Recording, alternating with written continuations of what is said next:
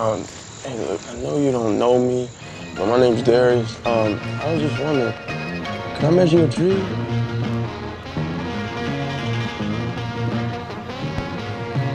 No, not right now. Right now? That basically means no, man. It is our hope and intention that this recording will become a living memory and permanent record of history in the making during our lifetime, and an inspiration to future generations. Nigga, I could be eating these kids! I'm out here eating cereal! What's up, world, and welcome back to the Vibes and Stuff podcast, where hip-hop heads discuss hip-hop topics. On today's show, we'll first discuss the new feature-length film featuring Freddie Gibbs entitled Down with the King and its recent trailer, briefly go into the mystery of the missing MF Doom album, and then we'll debate and discuss the topic on do rappers need to experience growth to remain relevant. Then we'll dive into our Atlanta appreciation discussion and talk about what we love about the FX drama series, what it means for black culture, and highlight our personal 5 favorite episodes from the series.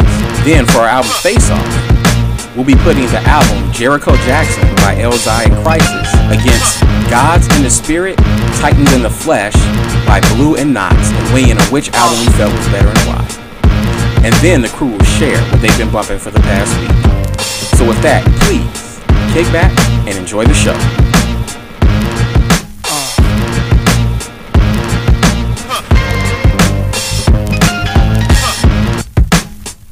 Yo, what's good, Vince? What's up, Ian? What's good with you? Man, everything. A lot going on, man. My bad, man. I forgot to send the syllabus this week. I sent it like mad late, bro. My apologies for that. I normally try to get it out a lot earlier.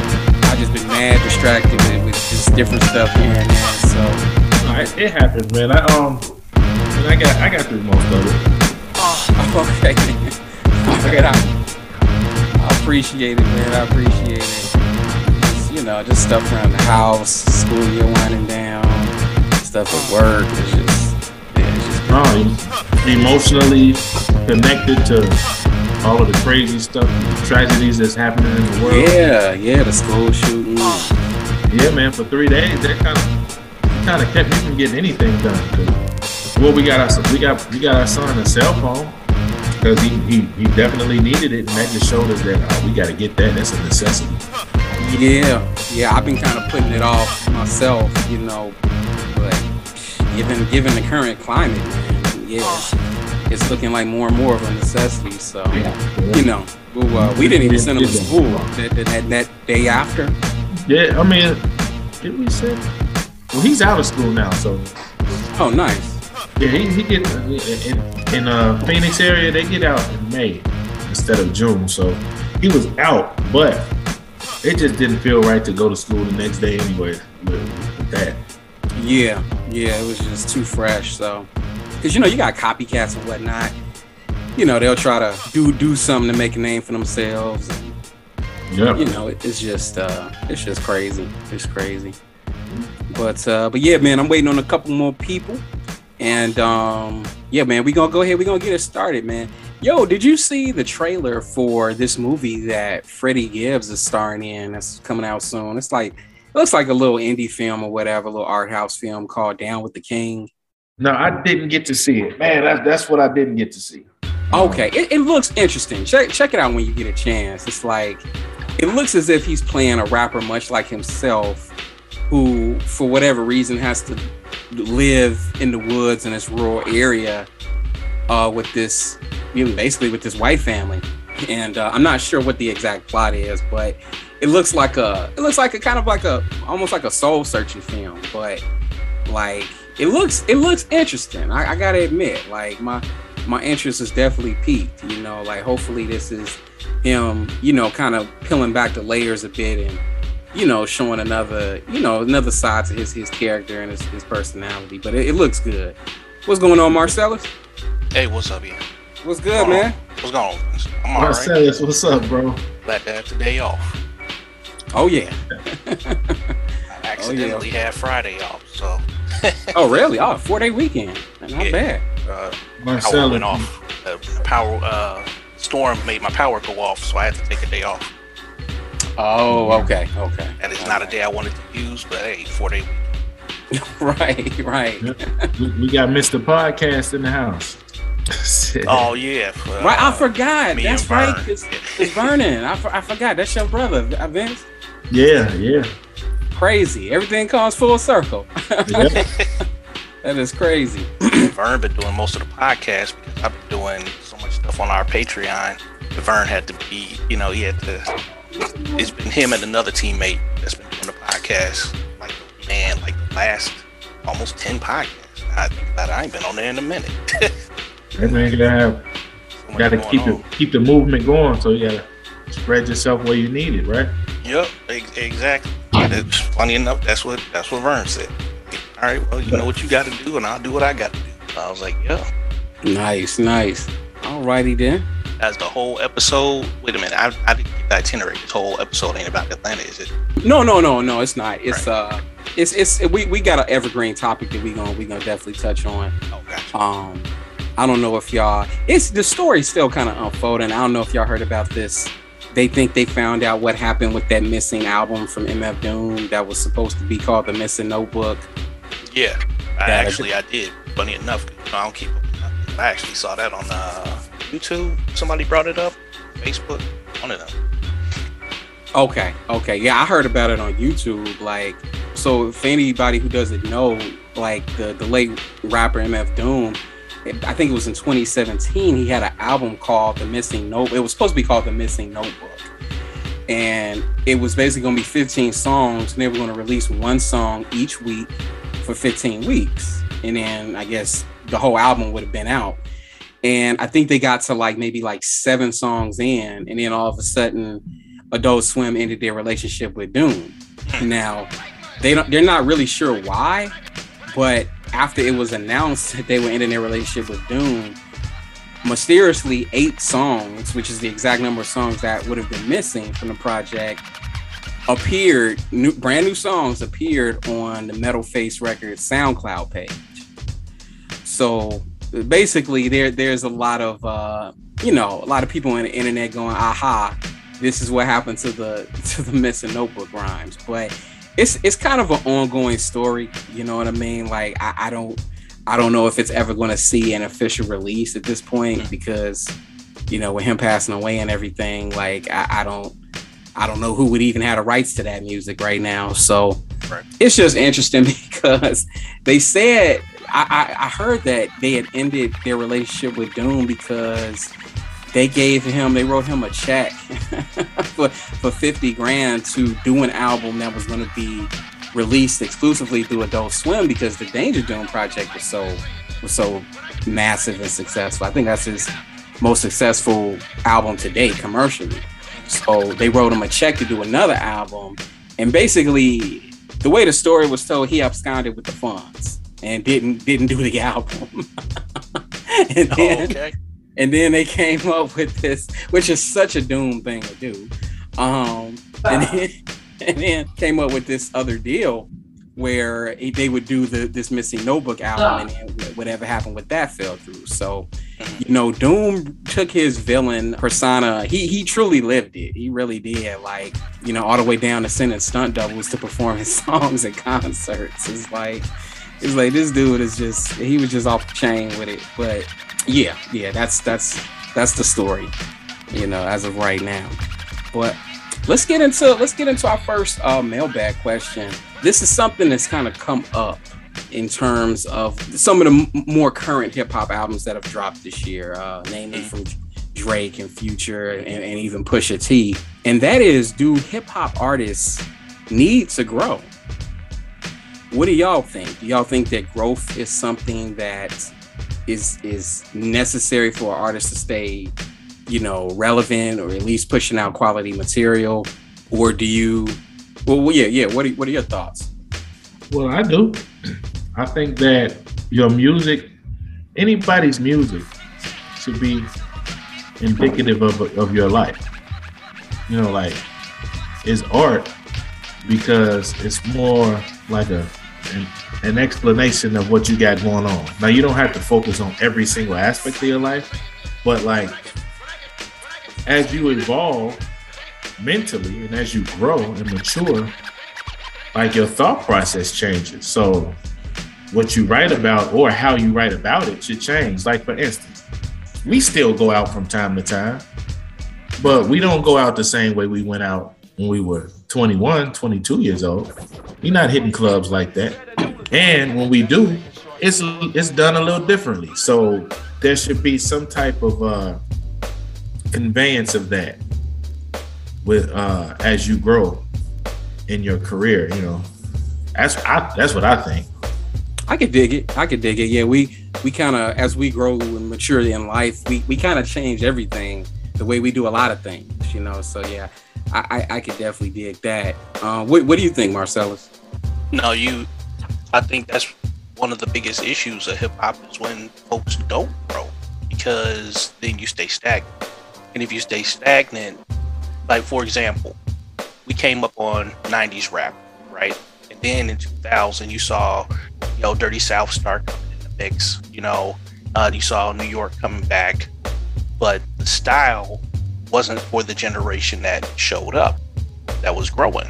You know, we talking about post 9/11 generation, you know, stuff like that. And now we got this series of all these quote unquote mumble rappers before you had, you know, goats like J. Cole and Kendrick show up, you know. So one of the reasons why a lot of people just can't have a catalog of treasures is because they didn't grow. They didn't change with the generation that came out. And if you got somebody that's good at marketing, obviously Drake's people do, and you can always watch, rinse, and repeat and still make money. Yeah, Drake doesn't have to grow. He found his niche. well, Drake, he in some ways he has grown, but he's still making the same style of music. But he talks about his son, and he talks about leaving a legacy for his son. And he's adjusted. He's not talking about no new friends and all that stuff. You know, it's adjusted to some degree. But one thing about Drake is he's still talking about the way he lives his life. Right. So like, not everybody grows at the same rate as anyone else. But look at even Jay-Z, for instance. Look at Nas. Mm-hmm. Look at Kendrick, obviously. J. Cole too. Now those new dudes, quote unquote new people, don't have the longevity that somebody like Jay-Z and Nas has. And even Jay-Z and Nas, you can't say that their recent work was the epitome, the zenith of what they've created in the past. You know what I'm saying? Even the numbers. Nas is on a whole new. This is a new. He rebirthed his career. Well, but you're right. I know what you're saying. Good. I know what you mean. Funny that the question came up, because even yesterday, it's funny how you're, stuff be on a tangent. I'm watching Obi-Wan Kenobi. Flea is in Obi-Wan Kenobi, which got me right in listening to Red Hot Chili Peppers yesterday when I was doing some running around. And I like Red Hot Chili Peppers when they reinvented themselves. When they came with Californication onward, not back in the harder rock stuff, we give it away and Suck My Kiss and all that type of junk. That wasn't what I was into, but also I was a lot younger when they came out with that stuff. So they took a severe hiatus, came back with a new sound, then busted out like 5-6 more albums. You know what I'm saying? Right. So, I think I got like 3 or 4 of those albums, that they came out with. So it's like when you can reinvent yourself and reach out to a new audience and possibly still reclaim an old audience, you're doing something. That's the key right there. You know what I mean?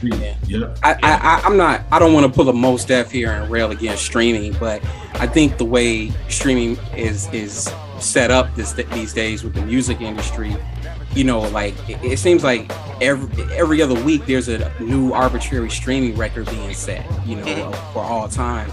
So and that goalpost keeps changing, and artists have to kind of stay with it. And if you have to release material and projects every so often just to stay relevant, a lot of times, man, artists be releasing projects 6, 7, 8 months apart. And it's like, when you have to drop projects at that frequent of a pace, do you really have time to grow from project to project? Like, I mean, like what are you really going to be rapping about in June that you weren't rapping about in January? You know what I mean? Exactly. So I think unfortunately, because of the pace that artists have to put out material, they don't have time to grow. They're not allowed to grow, and not unfortunately, not everyone can pull a Kendrick or even a Kanye and take 4 or 5 years off, and then I was like, okay, we'll see you when we see you. When you come back, we know you're gonna have something good for us. You know what I mean? Like, that's a rarity. They're like the exception to the rule, and the chalets and stuff. So, you know, unfortunately, they don't even have the opportunity to grow. And, you know, another reason this kind of came up, there was a music critic who wrote for Variety who gave a very harsh critique of Pusha T's new album for, quote unquote, not showing enough growth. And people came for him. He got doxxed and everything. And which I think is an overreaction. But like, when it comes to, first of all, a magazine like Variety grading a Pusha T album, it's like you're treading in murky waters even reviewing an album like that. You know, it would have rang a lot different if a venue like Double XL or Complex even reviewed the album or critiqued it. But anyway, people were kind of saying, you know, like, well, what did you really expect from Pusha T? It's like, even before the album dropped, we could have told you it was mainly about him selling drugs. You know what I mean? Like, yeah, you know, so sometimes I think people say they want growth from artists, but they really don't, you know, or they don't know what type of growth that they're looking for. It's like, that's more to, say it. That's better to say it like that. Yeah. And the Chance the Rapper made a whole album about loving his wife and being married, and we were ready to burn him at the stake for it. So it's like, do we really want to hear Pusha T talk about fatherhood, or, you know, any of these other artists that we kind of make fun of for not being lyrical enough, you know? Yeah. Well, I like I said, I think though, I just think that you write about what you live in, you know? So no one tells you how to write about it, but, you know, you write about what's on your mind. You write about what's going on in your life. So, of course, Pusha, we know what he's gonna rap about, but he also throws little tidbits in there to show you that his mind is on other things than what they were 10 years ago. And then you add his brother, who's on something totally different. I was surprised he got on the album, actually, because I thought he was done with rapping. So, like, you can see some growth there, but I think, like, everybody doesn't grow the same way. So somebody, you know, like Quavo and Amigos, they aren't gonna grow the same way as somebody like Corday. So their music is still gonna be based around that style of music, but you should be able to see some type of growth because of what how their life is and what they're going through at the time. Yeah. I mean, I've heard people just not gonna grow. Go ahead, I'm sorry. I think they just found their niche and they're not gonna grow. And they said, hey, this is what I'm good at, so this is what I'm gonna do. You know, I just recently, probably over the last 6 months, maybe earlier this year, got on Pusha T. And dude is a one-trick pony. He's just really, really good at it. Right. You know what I'm saying?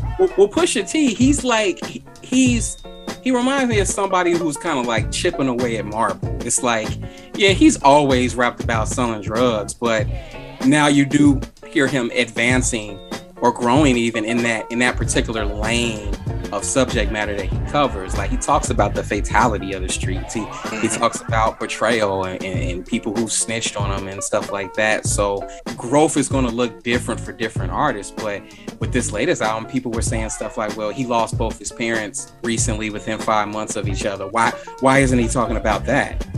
And I think that's a little unfair. You know, if you don't want to open up about that, I don't think he owes us that, you know. Exactly. Like, look how long it took Kendrick to talk about what he talked about on this particular album. Right. So like, nobody gets to tell an artist what they write about. Right. They grieve. Yeah. They still people. They gonna grieve in different ways. You know, I mean, you gotta have some real nerve to tell somebody, well, you just lost your parents, so you should be rapping about that. Huh? Yeah, See, that's how you get y'all jack. That's how you Now- like catch these hands. Don't tell me. Right. Yeah. It's like, yeah, you can't make those demands on an artist. Now, do you all think that these critiques of artists like Pusha T and these other people who they say, oh, well, if you're over 40, you shouldn't be rapping about, coke and this and that. Do you feel that these critiques are a little coded at times? Yep. When it comes Facts. to artists Yep.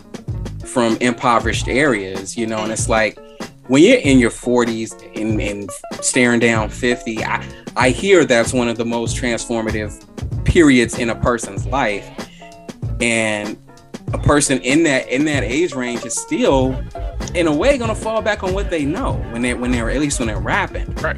And if you came in rapping about that, you're probably gonna keep that up, but you're just gonna do it a little different. What's going on, Jamil? What's happening? Nothing much. Jamil, where do you stand on this whole debate on should hip hop artists show growth? And we kind of touched on it already, shared our opinions already, but we were kind of trailing off into another topic about, is this complaint about lack of growth kind of coded with certain artists? Where do you stand on it? I guess it depends on what you mean by growth. I think that, if you're 19, 20, 25, you should sound like that. If you are 50, you should sound like you're 50. But I don't think that the subject matter necessarily dictates, one's maturity. Like, you can have a perspective as a mature person on something that may not be, quote, mature, right? Like selling dope, for instance, because I think that's where the conversation was going when I jumped in. The way a 19-year-old sees the dope game is going to be different than the way the 50-year-old sees the dope game. And I think there's room for people to discuss it, however their perspective is. Now, if you're 50 and you sound like you're 19, that's different. You know what I mean? The content doesn't necessarily, or rather the subject matter doesn't have to change. But if your presentation, the way that you're breaking down the subject might be a little bit silly. You just start to look like the old man at the club. Right. Agreed. Now, Agreed. I just, I don't hear these critiques applied to other artists sometimes. Yeah, exactly. And I think what I was about to say. Yep. With coke rap, this is a lane of hip hop that, very few people, definitely not suburbanites, really have any basis or, any frame of reference for. So when they hear a Pusha T album, it's just like, oh, there he goes again, rapping about coke. But it's and I just don't hear these same critiques when it comes to someone like Drake, who's literally been rapping about the same thing for like 10 years. And that's his success, being this like wounded Lothario, with the ladies, and rapping about, sleeping with girls 10 years younger than him, and then being butthurt when they dare to have any autonomy in their life. And it's like, you don't hear those critiques about Drake, despite the fact that he keeps giving us the same album over and over again. And to me, it's just, I don't know. It's like, it feels like, oh, I can't relate to Pusha, so I'm just going to complain about lack of growth. But then when an artist, like I brought up Chance the Rapper, raps about quote unquote grown things, it's like, we don't really want that either. Well, that's because it was terrible. Like, if you're good at it, I don't think people are going to complain. I think there's an argument to be made about the idea that, people are complaining about Push and saying there's no growth there just from not having a connection. Because quite honestly, like, Rick Ross is another example of that. He's a dude that his flow has not changed. Like, he talk about the same things from the time that he started. It might be, it sounds a little better, I guess. He's not rhyming 22 different times. But that's not altogether true, though. But now that you finish, you can grow sonically and musically too with using different sound palettes and stuff like that. It's like, we people like us, we always complain about the Yeats and the Lil Babies and the Gunners, and we will not put Lil Baby in this conversation, sir. Oh yes, we will. That's top tier. That's top tier MC right there. Top tier what? Trash? Top tier MCs. Lil Baby's a GOAT. We know this.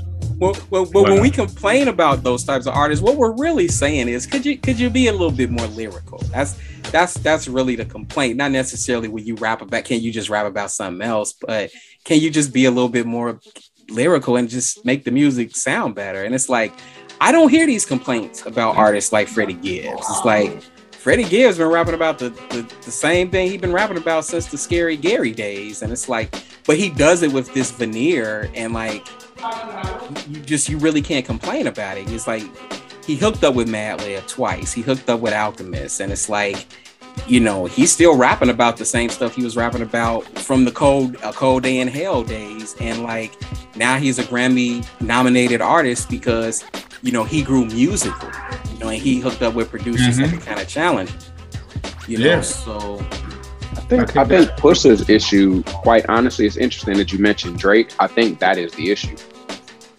He dared, you know, come across the patron saint of simps, and you know, he's getting the wrath of that. I don't think too many people are going to, you know, apples to apples that, but I think that's a big part of it, because even when the you know, the back and forth between them was happening, like it was active, that was everybody's critique who had one. It's like, oh, he's just a coke rapper, or, you know what I mean? It's like, well, yeah, he's talking about coke, but the way he does it is, it's a little bit more elevated than that. That would be like reducing, you know, Kool G Rap to a coke rapper. Like, yeah, he does rap about that, but the way that he does it, you know what I mean, is a little bit different. Like the way Pusha T raps about drugs is a lot different than, say, you know, a Kodak Black might rap about drugs. I think ultimately though, some people can show growth. You still got to do it properly, because, you know, you bring up Chance the Rapper, but like I was saying, people rap about their life, not just focus an album on one aspect of their life. Like, why did it have to be an album solely on that? Why couldn't you have 3 or 4 albums from that point forward, where in those albums you have a couple songs about it throughout the next albums? It don't have to be one album just with that, because it's like, all right, that's overkill. You know, I mean, you can break that down within a couple songs, not an entire album. And then also, yeah, like, I mean, you're right. Execution is important, but I don't know, man. I feel like sometimes critics try to apply respectability politics to rappers, and it's just, sure. Do you even? It's like, do you even want this, or are you just saying you want this? Because when you do get it, you know what I mean. It's like that stuff gets knocked down too, and it's like I just sometimes I feel a little funny about that. That's part of it too. But I honestly feel like everybody looks at different artists a certain way, so you get typecasted as a type of rapper. So some people want growth from certain type of rappers. They don't want growth from other ones. So it doesn't apply to everyone. Like, don't nobody care if the Migos are growing. But they want to see fan base don't. yeah. So, and that's the music they cater to. Right. Those are the people they cater to. But people want to see what's going on with Kendrick's life, what's going on in Toby Nwigwe, and guys like that. People like Kendrick, J. Cole. People want to see where their maturity lies. Nobody cares about if Offset is getting it together, you know. Takeoff is taking off mentally. Nobody cares. Which is why I think the growth argument is kind of it's kind of overrated. Like I enjoy growth. Like I really do. It's like I think what Kendrick gave us recently was amazing. You know, I think that what other artists have given us in the past has been just as amazing. But I do think critics kind of selectively apply or randomly apply that critique to certain artists unfairly, you know, and then they don't do it with the artists that they just happen to like. Now, if you don't want to hear a rapper make album after album about selling drugs, cool. Just say I don't want to hear an album about selling drugs. I'm kind of off that. Ain't nothing wrong with Right. that. Like we all get into a mental space where it's like, all right, I kind of want to hear something else. Maybe you should just stop listening to rap at that point. Maybe you should try something else out. Yeah. I mean, Try out some jazz or some Red Hot Chili Peppers. I think that honestly you're onto something with that though, because this is something I've noticed since, you know, the underground scene kind of exploded in like the early 2000s, is that like there was underground and then there was mainstream, and there was always kind of this internal struggle between like the backpackers and the commercial rappers. However, you know, the birth of, or the explosion of underground rap, you get a lot of these obscure, like super lyrical rapidy type of dudes that don't make good songs. Like they just have these multi-syllabic flows that it sounds great, but it's not really saying anything. It's just like parlor tricks with a thesaurus. I can't talk tonight. You off that Henny. I wish. Try and catch my breath from the gym. And there's a lot of MCs that get a lot of shine because they're not talking about anything from a street perspective. So it is a little more relatable to their audience. People like, you know, like Apathy, or Mike Shinoda was getting touted as like this super lyrical MC, or, you know, Action Bronson and Logic. There's a theme here, I think, that it may not be as direct as the line that I'm drawing and trying to draw your attention to, but I think that is a big part of it when it comes to this conversation about growth and maturity around MCing. My 2 cents is that I think that rap is now popular enough and influencing all these cultures enough that people are able to be racist towards rap openly but covertly at the same time, if that makes any sense. Like 100%. For example, one thing I've been noticing more now, this has always been an issue for comics and sci-fi movies and stuff like that. Even with Obi-Wan Kenobi coming out, people had the born old girl that's in there about, you know, racist trolls. You know what I'm saying? Because they had to deal with that, you know, before with Kelly Tran. So when you got a fan base that's like that, you got to be on the up and up. And now that rap is popular enough, and they have different quote unquote genres of rap, drill rap and snap rap and coke rap, and it's influencing enough people in what they listen to and how they view things, especially since they think that it's going to affect the youth, and then those youth get some positions of power who they give jobs to. You know what I'm saying? Yeah. Let's be real though, they don't care about pass. the youth, like in a general sense. It's not the youth like collectively. These are white kids that you're talking about. Let's call a spade here. Right. No, for what lack I'm of a saying better is, term. no, what I'm saying is because it's right. No, seriously. For lack of a better term. Right. Because it's because those kids are gonna grow up and then have different political aspirations or vote differently. And now they see, you know, they got access to social media, they listen to this stuff and they see what black folks are going through. And now rap is real popular. This is the same thing that went on with Greece and Rome. You know what I'm saying? Rome may have dominated Greece, but Greece had the culture on lock. Right. So that's a good analogy. Greece never went nowhere. So now what they're trying to do is they're trying to say, hey, rap is so popular now, we gotta nip this in the bud. We gotta start like some of the comparisons, like you said, it ain't flying. And I've been seeing that in a lot of entertainment with minorities.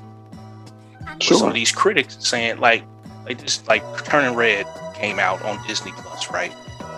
And it was a white critic that said something about, I couldn't relate to this movie because I couldn't see myself in it. So the movie didn't make sense. Literally, that just means you lack perspective. Bruh. Clown.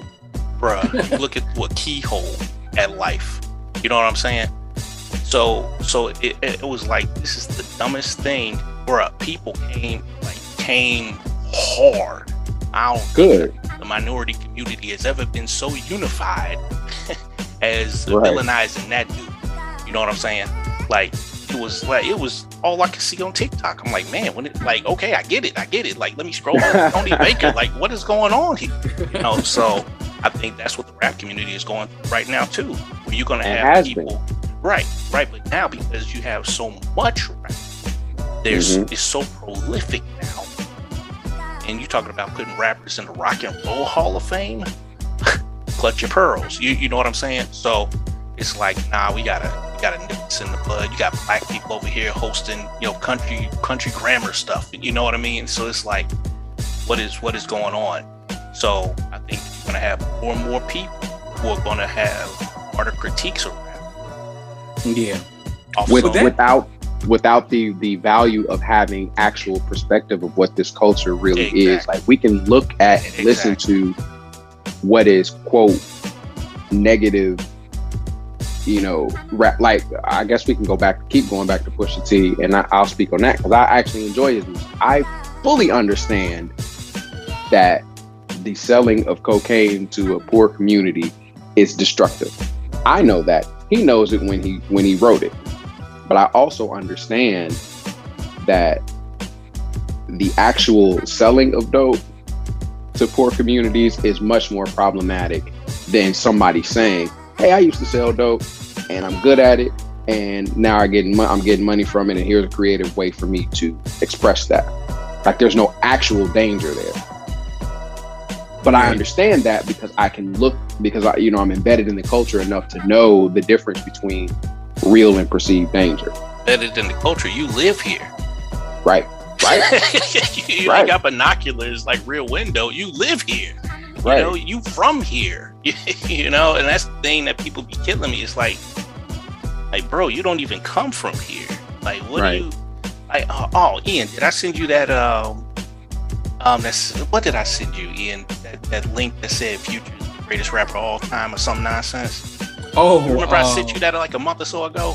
Yeah, Elliot Wilson. Remember that. Clown. I was like, what is this? Like, is this satire? Is this from The Onion? Like, what is this? He's selling a story to the same group of people that we're discussing now. Right, exactly. Because I like the binoculars analogy you used. From a distance, it may look like that. Because if all I know about rap or hip hop is what's exposed to me through iHeartMedia and TikTok, then yeah, Future probably is the greatest rapper. Because that's what's making it to the top. That's a bold claim with Jay-Z and Nas still being no alive. No doubt about it. That was clickbait. But like, I think y'all are definitely like hitting on something with like the selective criticisms. Like, but that being said, I do think growth is good, but it is hard to come by when you got dudes in there, staring at 40 or in their late 30s, rapping with dudes constantly 10 years younger than them. And these older cats, they've been millionaires most of their adult lives, and no one is saying no to them. So why would a dude like that ever grow? What growth is a dude who lives that lifestyle ever gonna really experience and be able to speak to? And that's kind of some of the critiques I've been hearing about Future, with his latest album. Like, okay, yeah, Future just did what Future does, and Future's been called the patron saint of F-boys, and if you are like 40 and like Future's music just resonates in your soul, you know what I mean? You got some problems. You probably got some issues to work out. You know what I mean? Yeah. Mm-hmm. Cause, see, Future is Future. You're just a regular nigga living your everyday life. And Future's a sucker anyway. He just got bread, so it works for him.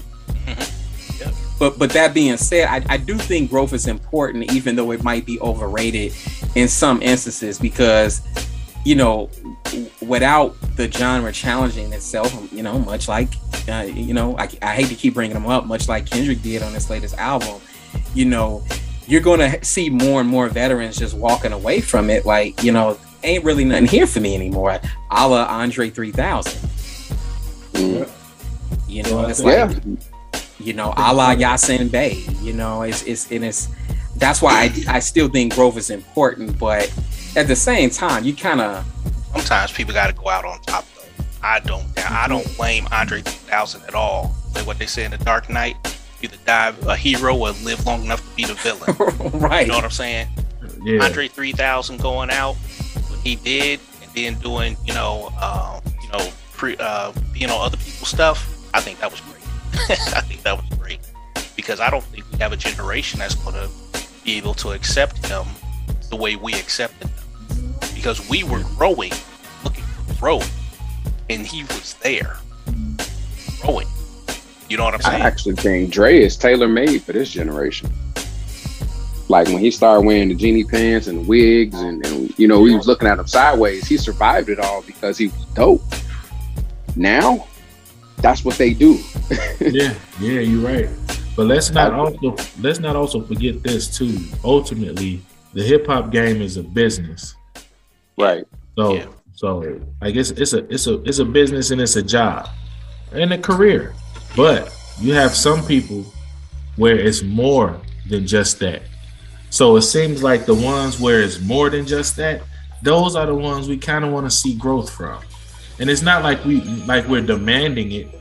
It's just refreshing to get it. You know what I'm saying? Like some people, it's all about the business. They're gonna push out this music, make some money off of it, try to stay as visible and relevant as they can, and make as much money as they can before they phase out. Some people, they aren't victims to the finances of it. And then some people, they do what they have to until they are no longer victims, and then they start growing. So I think it's based off of what type of artist. Like, are you there for the art, or are you there for the business side of it to make money? When you talk about the business side of it, the business and art often clash. We've heard this over and over again. And somebody like a Andre 3000 had the foresight to kind of look at the landscape of the genre at a certain point and be like, you know what? I see where this is going. I'm not going to be welcome here after a while. So, you know what I mean? Let me take my leave. But all in all, I think we're all kind of saying the same thing. Growth is important, and growth looks different for different artists. And certain people kind of use the growth excuse, to kind of knock down something that they don't necessarily identify with sometimes. But yeah, that was a good discussion. That was a good discussion. There's going to be a part 2 of this because I found a list on the internet. It was called the top 5 hip hop songs about being washed. That's pretty funny. And they picked some good songs. Man. They picked some good songs. A couple of them are some of my favorites because I'm washed. Man. Oh man. But let's move right along to our next topic, man. The TV show Atlanta. Marcellus, I know you're an avid fan. Jamil and Vince, I never heard y'all sound off on the show. Are you guys fans? I mess with Atlanta heavy. I have not watched season 3 at all though, so I may tap out because I don't want nothing spoiled for me. Okay. Well, I haven't seen the last season, but I love Atlanta, man. I love it, man. But I intentionally didn't watch it yet because it requires some absorption, so I can just kind of watch it on my own terms. I don't want to watch it along with everybody else and have to deal with people's commentary. Yeah, and also 3 is heavy. And also a deep season. When I saw, because it's been what was it, 3-4 years between the seasons? Mm-hmm. Yeah, so I do want to see it, but when I was looking at all of the main actors, all of them have done so much. Yeah, they've blown up since that. All of them have done so much to the point where it seems like their characters won't even do them justice anymore. Their careers have surpassed what it was for their personality. I mean, not the personality, but their characters on the show. Well, let me say this: watch season 3 because they peel back more layers to their characters. Yeah. Okay. And I'm gonna try my best not to spoil season 3. I take it you all have seen season 1 and 2 already. Yeah. Okay, so I'll try my best not to spoil season 3. I mean, you could no. I think having the actual conversations intended to would make sense. I could turn my sound off for a moment and jump back in. No, I think it's good. I think it's good for the audience. I'm not okay. No, I don't think you'll need to do that. I was just going to ask Marcellus, what did you think of season 3? Because it's season 3 has been somewhat divisive, you know, because it's not a season that pushes the narrative along greatly, but it's still a great season. Like it's and it is their most left field season. So what did you think of it? Did you like it? Were you kind of lukewarm on it? Like what was your take on season 3? So for me, season 3 is definitely the most heavy-handed as far as social commentary goes, because half the episodes the main cast wasn't even in. You know, they directly focused on something from, you know, social commentary. So it's like, okay, like you really, when you're watching those episodes, it's like, this isn't what I'm this is not what I'm used to, you know. Because they was with them being in Europe. One thing I really appreciated about them being in Europe on the tour is they on tour with Clark County from the end of season 2, right? So they are in Europe, and they actually increased the cast and reduced the cast at the same time, which I thought was genius, because half the episodes will be the 4 main characters we're used to between Ern, Al, Darius, and Van, right? Then the other half of the episodes is a completely different crew of people, completely talking about socio-political issues that's affecting them, and not show the regular cast in it at all. So if it's, you know, what is it, 8 episodes? No, it's 10 episodes. 10. Yeah. Half those episodes, 5 of those episodes, you don't even see the regular crew. Because they're hitting you that hard with the social commentary. And some of the stuff is dead on the nose, and some of the stuff is like cultural perspective. Like, hey, if you're in the Black community, you probably heard about this, but if you're not, you probably don't. You know, but if you're in the white community, this is going to be familiar to you. And if you're not in some rich white community, you've never seen this before. Because some of the stuff that they was talking about, I was like, let me Google this. You know, like Jamil was saying, like some of this, like, wait a minute, I gotta Google this when this episode is over. Like, I had never seen it from, you know, that perspective. But season 3 was a great season, but it reminds me of Kendrick Lake's album. Like, it's got something to say, and it's hitting you hard in the face, like Tyson in his prime. Like, it's gonna say it, you know. Yeah. Like some stuff, like we was talking about earlier today, in like season 1, season 2, it may have been subtle, but season 3 is in your face. Like, you're not missing the point. It is, but it maintains some subtlety. You know, they do ramp up some of the heavy-handed messaging, but they also there's certain things, at least I noticed and I thought were pretty subtle. Like the Trinity to the Bone episode, which Trinity to the Bone, bruh. Which the funeral scene, where the guy told the visitors, he was like, you know, this is how we sad. This is how, man. And I thought that was like genius, because it's like different cultures grieve different ways, right? You know, and for us, sometimes grieving is getting all that ugly stuff out too, and the negative feelings too. And sometimes other cultures aren't used to that, you know, and I thought that was a very subtle and, you know, important point. And then the very first episode of season 3, where we get introduced to White Ern, I love the way they opened it, because I thought I was watching a wrong show at first. I'm like, what am I watching? And then they go into the main story, and as I'm watching it, I'm like, why does this seem so familiar to me? Why does this seem so familiar to me? And then I remember my wife told me of an account that played out like that episode. And I was like, yo, I do remember this. And like, for Donald. I don't know if it was Donald Glover or his partner Hyro who wanted to tell that story, but it was a story that got like a very brief blurb in the news cycle 4 years ago, and then it just went away literally after like 24 hours. And I was like, yo, more people need to be talking about this. This was terrible. That first episode covered like 2-3 different things. Right. And it was kind of like a how to not be an ally type episode, you know, like, you know, and I thought there was a lot of subtle stuff in that episode, you know, that, you know, we see, okay, yeah, he's got some issues with his family where he comes from, and like you're thinking like, okay, well, maybe he will be better off with these people, and then you quickly see it play out, and you're like, wait a minute, like just because the way somebody came up is different doesn't necessarily make it worse or better.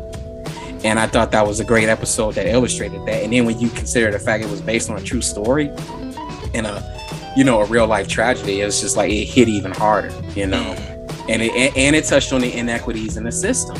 You know, my wife works with kids, and she talks about how Black and brown kids are routinely, they're more separated from their parents quicker than their white counterparts. You know, and that's what happened in the real life account as well. You know, the boy was being kept by his aunt, and she let his biological mom, watch him because she had to go to work and didn't have another babysitter, which was a violation of her guardianship agreement. And they sent the boy to go live with, you know, who he had to live with.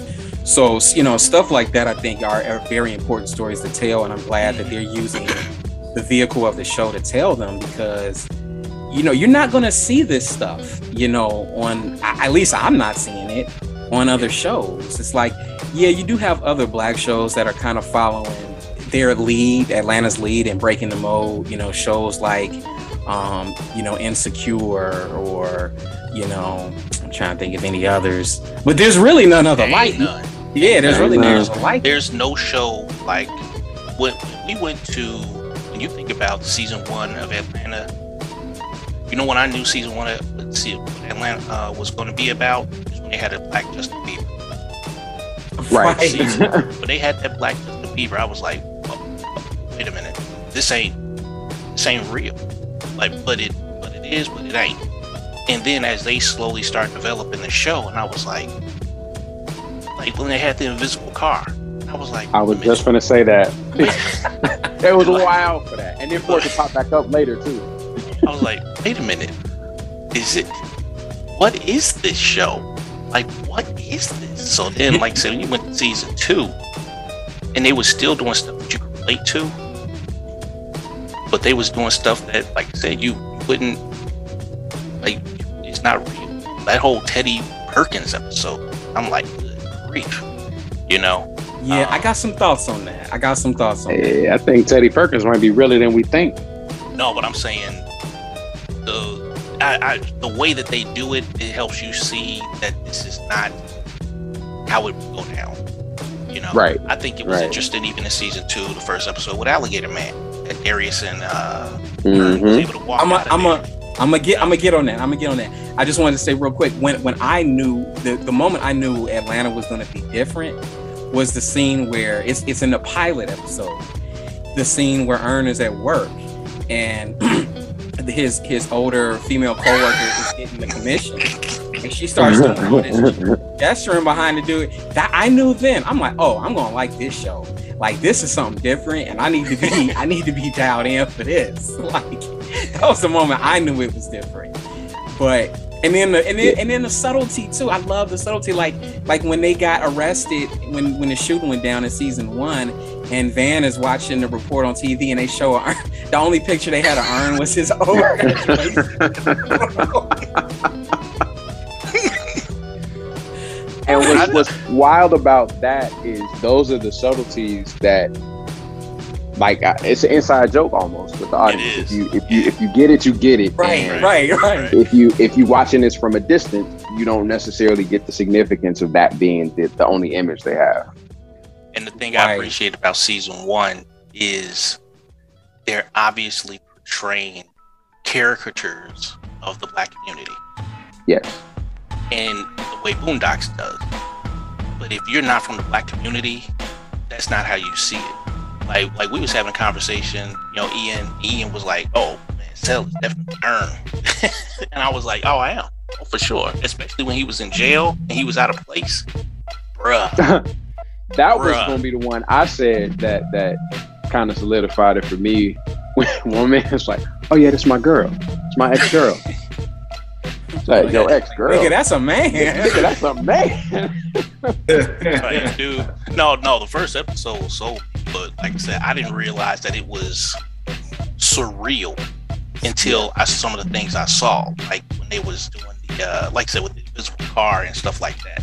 I was like, okay, this show, this is not based on our reality. This is based on a different reality. So then when they did season 3 and some of the stuff they did in season 3, I was like, okay, I think it's interesting y'all doing this stuff when the crew is out of the country. So now we gotta wait till season 4 to see what the effects of the things that happened in season 3 are gonna be on this Atlanta world. You know what I mean? If you haven't seen season 3, yo, you may not understand what I'm saying, but I know you know what I'm saying. Oh, yeah. Can I? I'm wondering, because I'm listening to the commentary, and I wonder, are they potentially transitioning to go away from the main 4 and just kind of expanding on the world where, you know, we was looking at Atlanta through the lens of the 4 that we know. Mm-hmm. And it sounds to me like by bringing on these new people, it allows for the show to continue. Because Atlanta is bigger than, you know, a handful of people. Right. And then having that worldview expand to these other folks, we still get to keep the show, honestly, despite the like real life business that has to come along with it, because I'm quite sure to try to get, you know, Brian and Lakeith and Donald Glover and Zazzy, like that's got the cost at this point. But I think you could do it for the love, but that's a lot of bread you're talking about. The 4 of them together is what's keeping the show on the air. Because you mentioned earlier. But to Jamil's point, I do see a scenario where the way season 3 is playing out, where they kind of branch off. Because I got this in my notes, but I was about to say, like, the episodes where I've learned, I feel like I'm picking up the most are the episodes that center around Paperboy. Oh, you mean in season 1 and 2, or you mean in season 3? All of the above. But they dive a little deeper to me with the Paperboy episodes, with the episodes that revolve around him. So the white fashion episode, yeah, and the dude, the one where he was on a trip. Oh, for sure, he was on a drug trip. Yeah, You know, so I could, to answer Jamil's question, I could see that. I could see them kind of spreading out, and all their stories are still being told under the umbrella of the Atlanta show, but it branches off into different things. I could easily see that, and it would still be enjoyable. Be awesome if they did if season 5 was their last season, and they showed what was going on with the crew in the background of other stuff. That would be fantastic to me. That would be awesome. Because they do it in Marvel shows all the time, where like, right, you know, different stuff where you see movie posters or commercials or whatever. You know what I mean? That would be awesome, and they have the talent to do it. Yeah, they do. Yeah, the writing is on point. The soundtrack is on point. Like the songs that they dig in the crates for are like amazing, man. It's like I be having to pull out Shazam, like. Yeah. It's, I mean, the cinematography, the camera work, the angles, everything is like just masterful, you know, and on purpose, you know. But I wanted to. How do you feel when you hear people say like, "Oh, Atlanta's ahead of its time"? Because I don't think it's ahead of its time. I think it's right on time. It's on time. It's ahead of you. You know what I mean? There you go. Like I don't want to say that to people. Yes, I do, because I'm a jerk. You just might not have caught it. That don't mean it's ahead of its time. You just need to catch up. Yeah, because it's like, man, we're 20 years in, and it's like after 20 years, it's like black people are just now coming to terms with the fact that like Tyler Perry movies ain't really that good, you know. And it's right. people are just now coming to terms with that. So you take a black filmmaker who, you know, to his credit, worked hard and everything, and gave people what they wanted, but like, man, does his material lack any type of subtlety? And like, you get that in waves in Atlanta, and it's like 2 people could watch the same episode, or 3 people, and draw 3 different conclusions. Get something different out of it. Right, right. Dude, so I just you know what? binged season 1 and season 2 over like the last 5 days, and got something completely different from the show, which we was talking about earlier. Yeah, you know, so just I don't even know if you can make something that deep nowadays. I think people just too busy trying to get the funds. They're just trying to get the bag, and I ain't mad at them for it. But it's like, okay, then I can't mess with you like that. You know, I'm here for the entertainment, and then I'm gonna kick you to the curb when I'm done with you. I'm not gonna, dude. I hardly ever rewatch a show. Well, so I don't want to waste my time. But that's how deep Atlanta is. Because I hate rewatching TV. Movies fine. Me personally, I'm not trying to put a spin on the thing, but like when I do watch it, I'm gonna be looking at Lakeith and Paperboy differently because of certain things they've done before the season came out. You know, Lakeith. You talking about certain roles and pictures? Yeah, certain roles and certain photo shoots. Yeah, right. And that's just we getting conspiracy events tonight. Nah, hey, if it was conspiracy events, then it's like, well, they about to start making some real money. But now, like in that Marvel movie that I forget the guy's name, but Paperboy was in. Mm-hmm. Yeah, the externals. That wasn't even necessary. Like it's hard to not go into conspiracy theory mode. Like that whole scene, there was no point in doing that. Yes, it was. He's a really big black dude. Like they could have made that. They could have made that anybody. In observing that movie, it would have made much more sense for. I can never think of how to pronounce this man's name, but the South Asian actor, the one that had the valet, because he's a little effeminate anyway in his mannerisms. That would have made much more sense. Yeah, boy. Point. Okay, exactly. So the point is the big black dude. We gotta soften him. Yeah, I get all of that too, but okay, so the character is what the character is. Right. Sure. But they didn't have to have that scene right at the end. Like that, it was so unnecessary. Like, okay, y'all together like that, okay, but that little useless scene, like it didn't add or take away from the movie at all. When he kissed him in the mouth, like that was not necessary at all. And Lakeith, I think that's the point, proving the point. What you right, said. Right.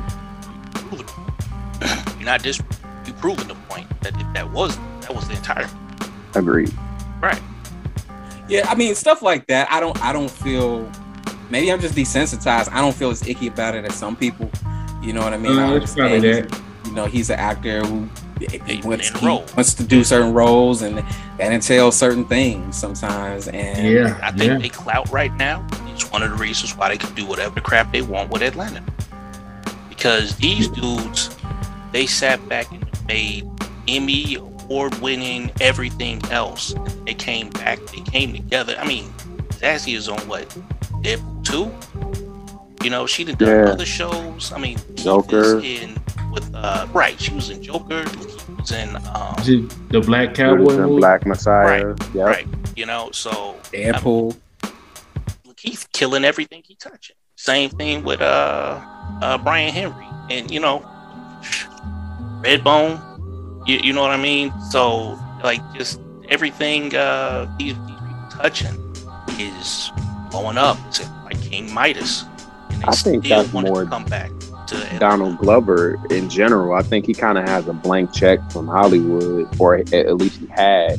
And so I think just from the beginning of it, you know, the acclaim that he has in that industry just kind of allowed for Atlanta to do what they would. And then when everybody else blew up on top of that, it's a no-brainer.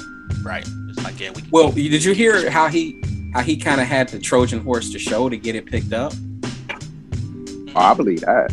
He basically, the way the pilot runs, that you know how they spend a lot of time on the couch. Mm-hmm. He basically tried to make it seem as if like, oh, like we're going to be sitting on the couch a lot, just like in France. And they were like, okay, let's do it, because they were thinking that the show was going to be more on that end. And then once they got in there, they just did their own thing, you know. But had he went in like, yeah, we're going to do this and we're going to do that, and we're going to have these standalone episodes that are going to be they were never going for that. They would have never signed off on that. They would have never signed off on that, you know. So I wouldn't be surprised if Atlanta and a couple of the other shows that's getting more quote unquote politically correct / incorrect is one of the reasons why Fox sold the entertainment division. Interesting. You know I didn't know that. Yeah, Fox is owned by Disney now. Disney, yeah. Yeah, that's how the Simpsons is that's on. right. That's how the Simpsons is on Disney Plus. That's right. And the Marvel movies on Disney Plus. Like, Fox still exists, but they sold the entertainment division because I think the entertainment division is going in the opposite direction of their political affiliations. Okay. Which I always found to be wildly interesting, because that whole network was built off the backs of black people. Tell me about it. So I was like, so you're going to give Atlanta to Disney? Interesting. So now, you know, even they talked about using the pronouns at Disney World, and people in Florida was having a fit about that. So it was like, oh, this is going to be funny. I can't wait to see what John Oliver and Trevor Noah say about this. Right. You know, like, this is going to be hilarious. So, wow. Like I said, they gonna. I think because they blew up, and they already got to end with Marvel between Zazie and Brian Henry. You know what I'm saying? They already got to end with Marvel. So, and Donald Glover. Oh yeah, he was in Spider-Man. So and he's done some other work with them. Like, he was in Spider-Man, but he was also ain't he a voice of somebody on one of their shows, one of the Marvel shows? I believe there was a plan for him to do a Deadpool show that got scrapped. But he was also him and his brother were pretty big in Black Panther also as writers. So they in there. They're definitely plugged into that universe. Oh yeah, they could probably do Atlanta for as long too. Mm-hmm. I'm not even saying that facetiously. I mean that literally. Yeah. Like, Atlanta only made $100 out of, you know, season 6. That's all right with the season. Right. I mean, because there's a home for it. Like, streaming is everything. It is. Like, there's nothing that's not available. All these failed shows or shows that last a season and a half, they're on some streaming platform because there's an audience for it. True. Yeah, but shout out to Atlanta, man. For it's a show that's about nothing, but it's about everything at the same time. Like, that's the beauty of it, right, man. So I wanted to ask you all. I know this is probably hard to do, considering how many good episodes they have. But what were your personal top 5 favorite Atlanta episodes? Well, I'll go first because I got I can't say 5 because I haven't seen the seasons in a while. And just to be clear, my top 5 doesn't include any episodes from season 3.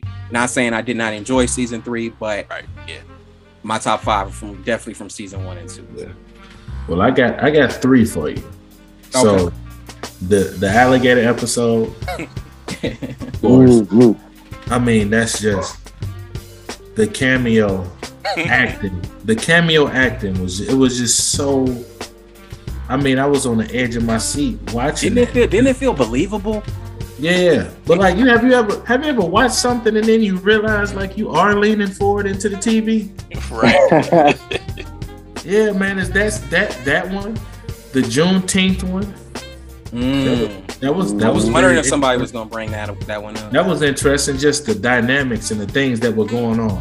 And I do have the extra I will add when the Drake episode when he was over there. She messed her whole life up going there. But it was just interesting to see it unfold.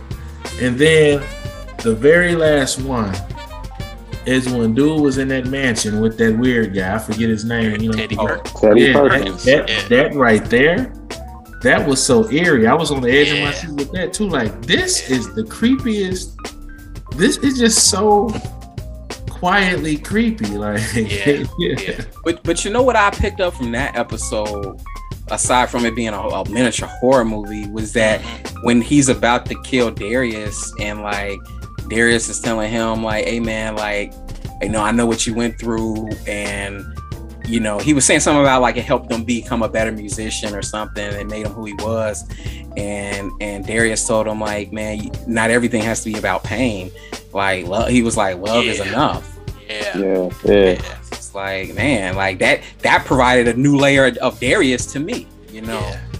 And I thought that was Darius is the modern day ghetto philosopher.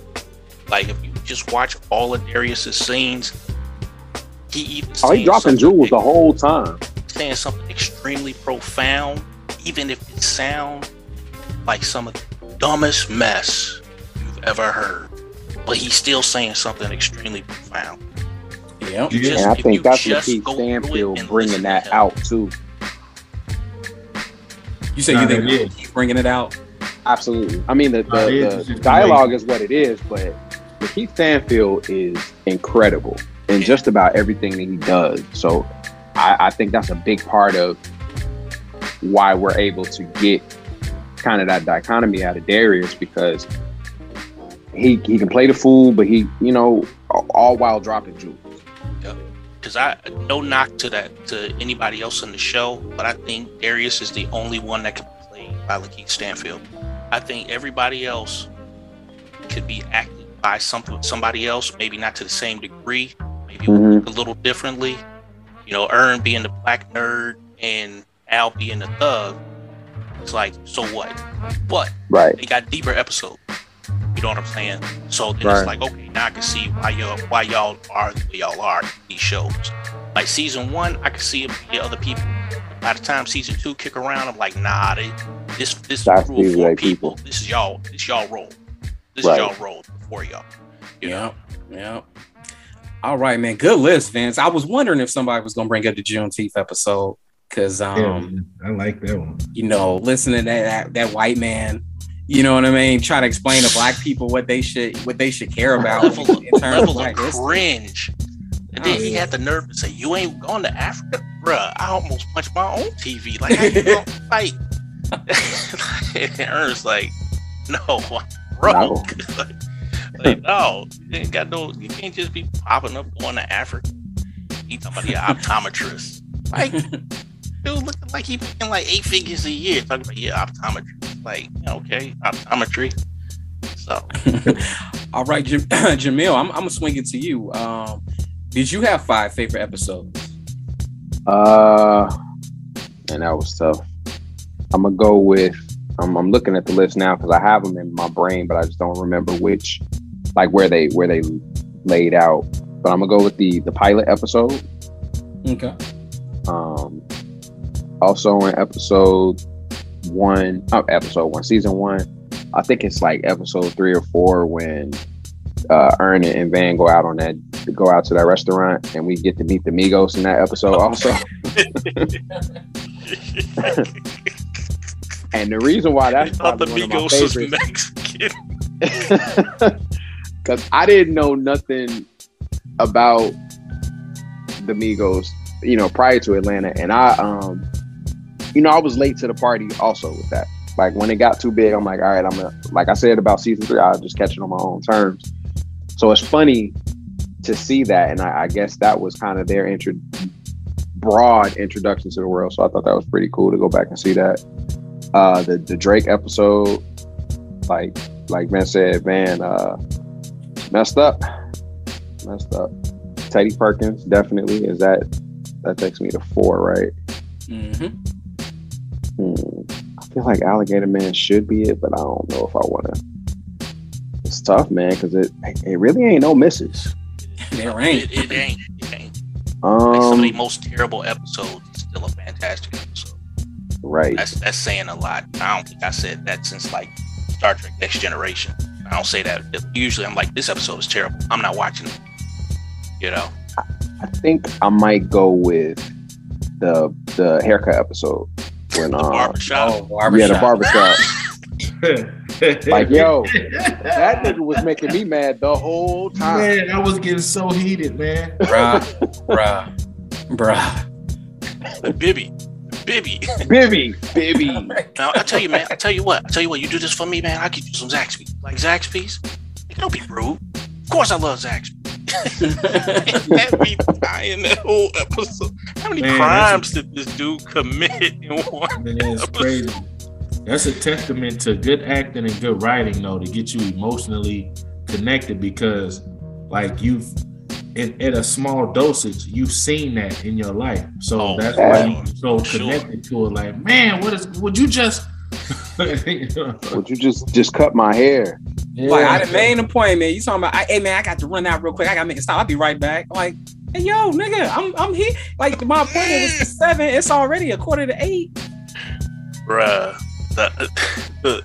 the realism and the absurdity of that barbershop episode was so hilarious. Oh my! I think it's just the I was mad the exaggeration first of time I seen it. Right, it's the absurdity.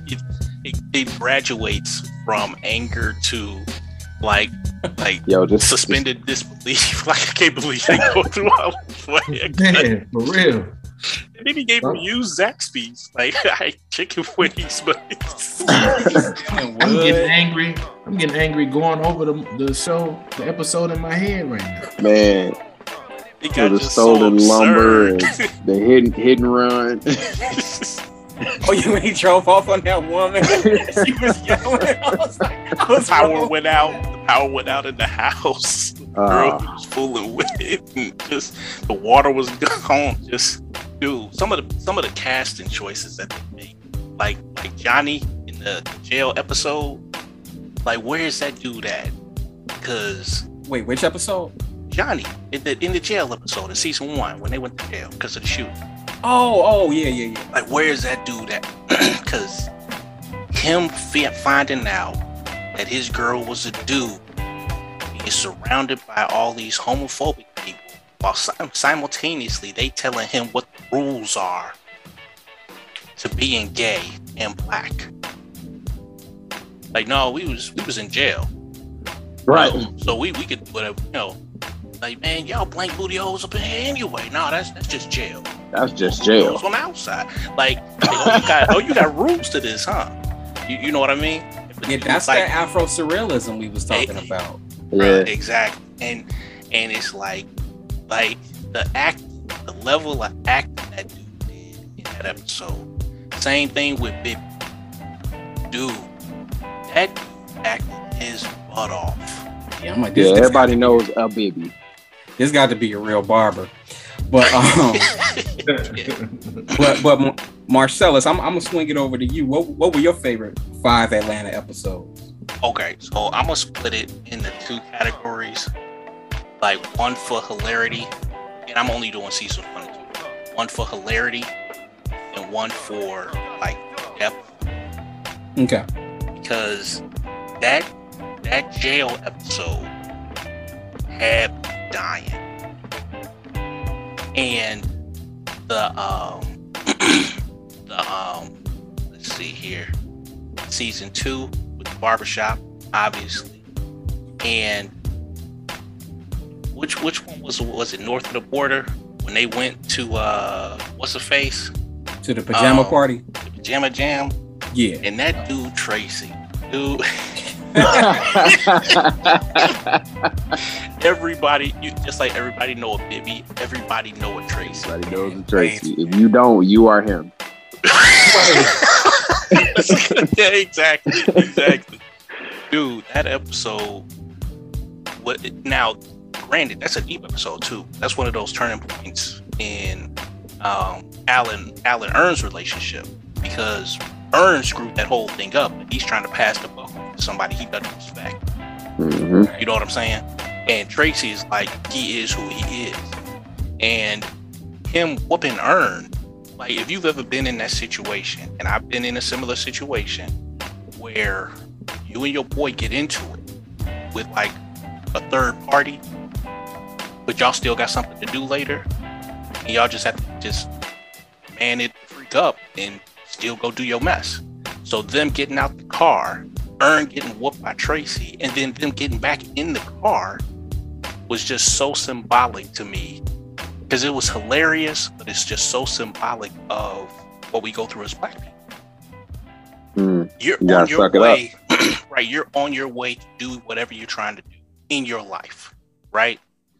A series of events may have you go against the people that you're rolling with, but that's how you deal with it. And just like you said in season 3 with Trinity to the Bone, this is how we express this anger. You know what I'm saying? Yeah. And see, I took something totally different from that episode, but I get on that later. So like I said, North of the Border, even though it was deep, it was more hilarious to me because I'm Earn, and I know people that's exactly like Tracy, and I swear I want to just drop kick you in the dome every time I see you.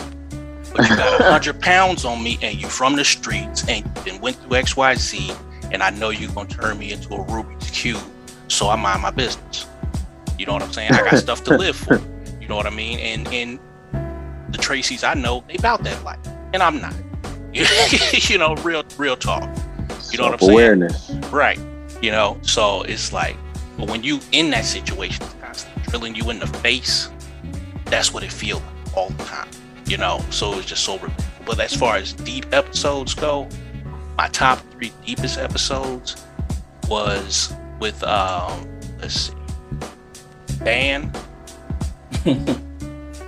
Ban was so meta, and they told you so. I don't know how they dug into the depth of black culture from so many perspectives in that 30-minute episode, because they showed you what black people buy, why they buy it, how they buy it. They showed you that you have people that's in your own culture that's constantly trying to go against you, make something from nothing, even when two sides that were opposing could agree.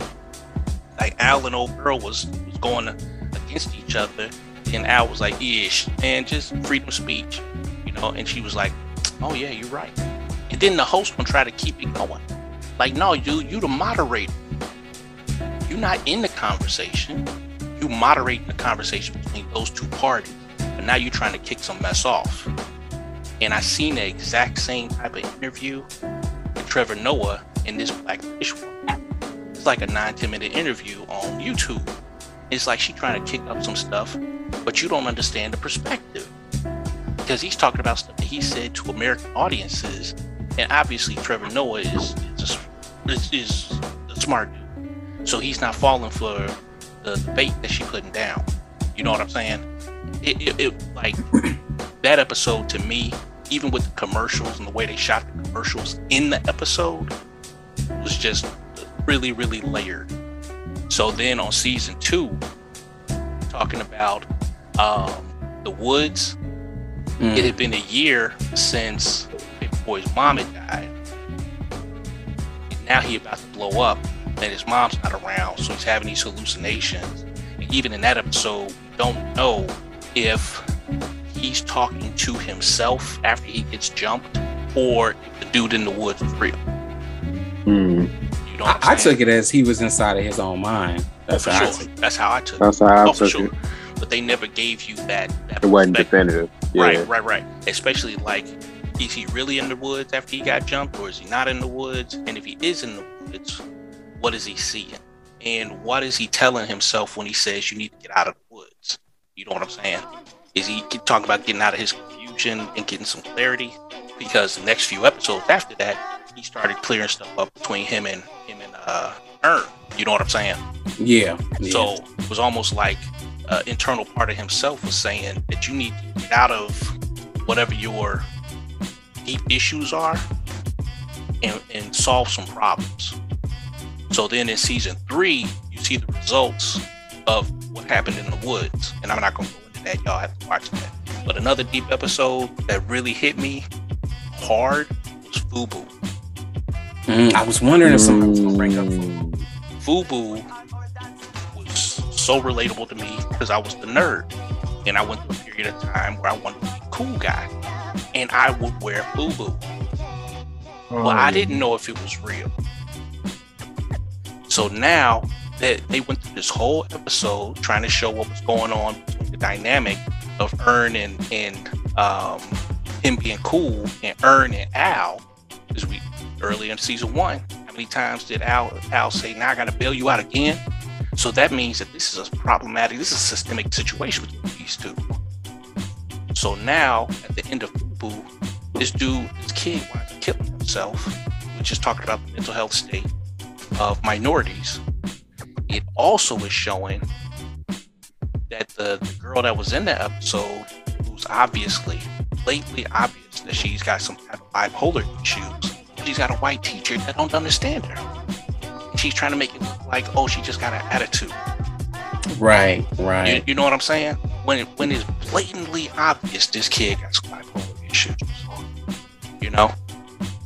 Yeah, that's kind of a recurring theme with this show. Mental health is for sure, especially even with the jail episode. Old dude, it was like, oh, he always did, like, don't he need help? Right, exactly. It's just like, nigga, shut up, like, right. You know, and then he just gets beat up by the cops again. But, right. Yeah. You know, yeah, that's. Yeah, I was wondering if somebody was gonna bring up FUBU. FUBU, because like I said, I just saw FUBU today. I just finished up my shows today. Saw FUBU and Crabs in a Barrel. So, like I said, that mess hit me like, oof, that's deep. Because, like I said, you got all these BIPOC kids that don't have folks don't understand them. Yeah, they don't have the resources, you know, let alone the know-how to look out for that type of stuff. But even if they had the resources, you can't access. The only way for you to access the resources is usually through people that don't get it, because they're from a generation that say you need to suck it up, get over it. Maybe you need some more whoopings. You know what I'm saying? Right. Like, no, like emotionally something's not clicking. Serotonin ain't working. The dopamine ain't working. Something ain't working. You know what I'm saying? For a variety of reasons. It's genetics, it's, nature versus nurture, your environment, what's going on. But like I said, in the gatekeeper for the one girl was a white teacher. Which is often the case. For real. And your gatekeeper can be the white teacher, or as you just mentioned, the black parents who don't see that there's a need. And I won't even go so far as to say that they don't see a need. I think that there's legitimate fear there, because I mean most parents are concerned about, am I doing right by my child? I'm making the best decisions that I can, but you worry about that. So then the idea that my child may need, therapy, you take it personal when really it ain't got nothing necessarily to do with you. Right. And FUBU helps remind me too, the generation my parents come from.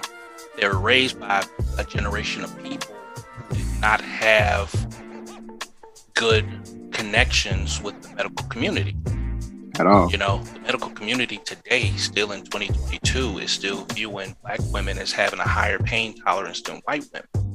It's 2022. Which is ridiculous. So they're not even regarded as equal humans.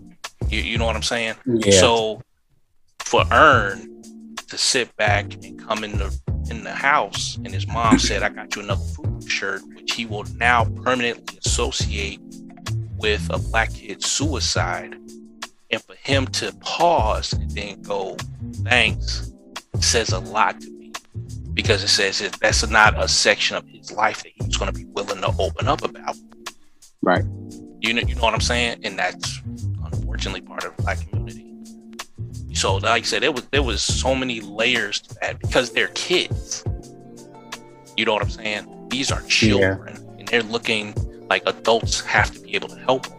And then you look at the only adults they showed in those episodes and what those adults represent. They represent authorities, they represent positions of power, they represent people that you're supposed to love and care about. But how are those people going to be able to handle something as deep as child suicide? You know what I'm saying? Yeah. They weren't equipped, back then. and to a degree now they kind of still aren't. But yeah, and yeah, that store, that department store they were shopping in the episode, man, that felt so authentic. I was having flashbacks. You said it was Marshalls. You said it was Marshalls, man. Yeah, that's where I got my foo-foo stuff from. Marshalls. That's where I got my polo. At least I think it was polo.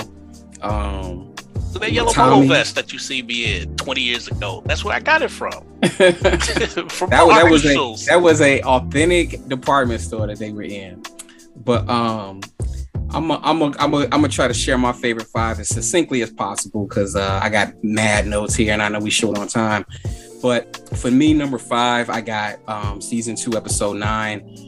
North of the Border, where they go to the college show, and Earn gets kind of cheap. You know, we kind of see Earn's cheapness and opportunistic attitude throughout season 1 and 2, really. But this time, it cost them dearly. They could have just got a hotel, but instead, trying to save money, he decides to let them lodge with this chick on social media who's a fan, who turns out to be completely nuts. Crazy. Oh, for sure. From the very cute chick. But as soon as she gets Al alone, it's like the crazy came out, and he's in her room. He sees a dirty footprint on the ceiling.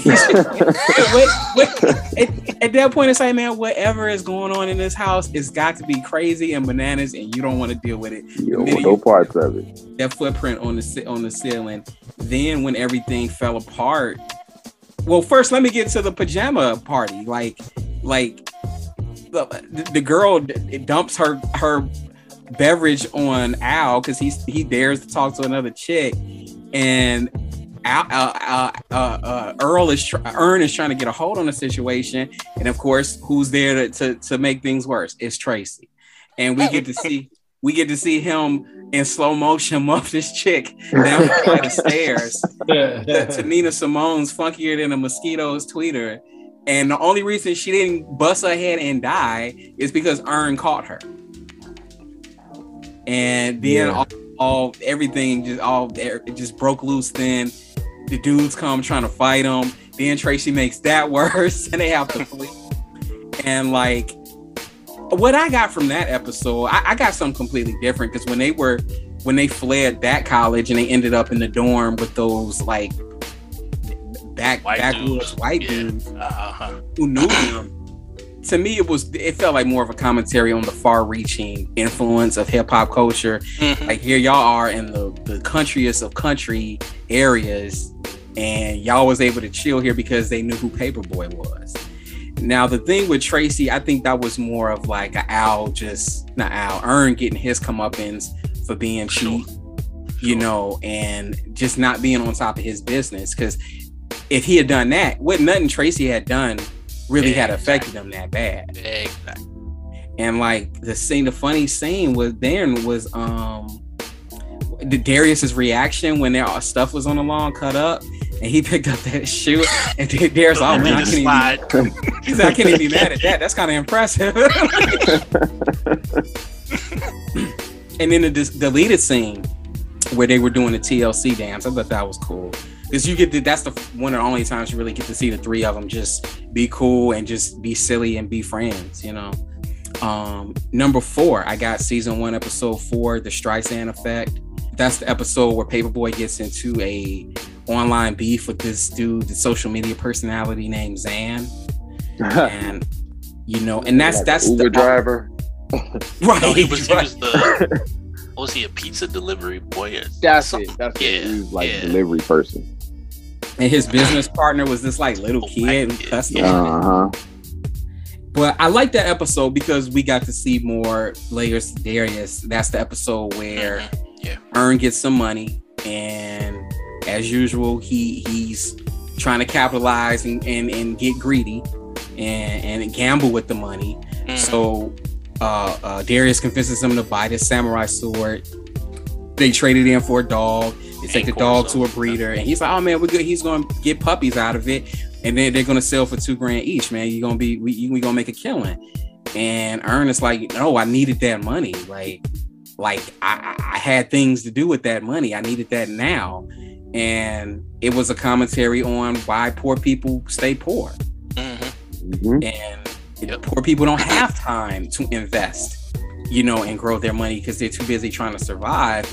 And then also, upon the second time watching it, I'm like, okay, is Darius really trying to illustrate how poverty is a state of mind?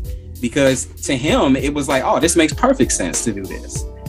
And it in a way that it never occurred to Earn. So I don't know. And it's funny you said that, because the first time I saw that episode, I viewed it completely different too. Now, being a stockbroker, looking at that episode, I'm with Darius. Right, but the reality of the situation was still the same. Like, Earn still needed that money then and there. He just didn't have the opportunity to be like, yeah, let me take this and take this money and invest it and grow it, and it'll pay off down the road in this way. No, but what I'm saying is, like you said, is it a state of mind? Because Earn isn't able to see far enough ahead, and he doesn't know how to, and they demonstrated this in season 1 and season 2. He doesn't know how to divide and conquer. He didn't have to take all the money. He could have just took some of the money, and see, okay, what could some of the money do for me? You know what I'm saying? Or if he wasn't asking enough questions. And we've seen that, especially in season 1, he'll be all in on one thing. And he even told that to Van. He told that to Van in one of the episodes, like, I just got to do it my way. And then Al repeatedly throughout season 1 and 2 kept calling him out for those types of stupid decisions. And I wonder how much of that is Earn being, smarter than everybody else, but really having all this untapped potential. So he almost has to do it his way for self-validation. Yeah. And as far as, his perspective during the Streisand episode versus Darius, I think a big part of that is Darius maybe has the flexibility of seeing the world differently because he didn't have the same responsibilities. Like Earn got a baby. Right. Yeah, that monkey is on his back at all times. Yes, indeed. Yes, indeed. So it's a state of mind and it's a state of finance, because that episode, I remember being left with that one, was that, man, you really do have to have money to make money. Oh, for sure. Because there's so many situations that we go through in life where it's like, man, if I had the money to do this, I could make so much money. Like, I go through that. It's been many times where it's like, man, if I just had this money, I would be able to parlay that into even more money. But I just don't have it, so I'm gotta do what I gotta do. Do what you gotta do in the moment. I mean, sometimes you need just the access to money too. It don't even gotta be yours. If you had the ability to take a risk or make a long-term investment with the security of, if this takes longer than I expect, if the market turns, if something bad happens altogether and I lose it, like if it's all on me, that's one thing. It's if I have a family that I can lean on, because my people's owned a tobacco farm. You know what I'm saying? And now I can go to my parents and say, yo, this plan didn't work out. Can I borrow $10,000 to do whatever? If you have the ability, even if you don't personally have the money, but you got access to capital, it still puts you in a completely different position to even take the risk of trying to bet. Because everything is not going to be successful, but that's how you gain success, is through failure. But if failure is going to cause you to starve, you don't even have the luxury of taking that chance. Right. But all too often, we constantly saw Earn wanted to risk everything all the time for one thing. It's like, and Al, when you go back and watch it, he's constantly giving us the exposition in case we missed it, because I think a lot of people can relate to Earn. Mm-hmm. He's constantly giving us the exposition that Earn's way don't work. He constantly gets it's a lottery ticket. Right. Exactly. Yeah. He's constantly getting folks screwed over. The other thing I like about the episode too, it also illustrated, do not waste your time in Twitter beefs. Word. It's like when he was shooting pool, when Al was shooting pool with his buddy, and the dude, he was like, man, I don't get this dude. Like, and his friend told him, he's just a misguided nigga that likes hip hop. Like, and that's basically all anyone is on the internet. But let me get on with my list. Number 3, I got season 2, episode 3, the barbershop. Of course, I was so triggered throughout this whole episode because I've been there. I think we've all been there. But at the very end, did you catch the message? The message when he had to go to the new barber and the guy was like, how you want it? And he had to go through the whole process.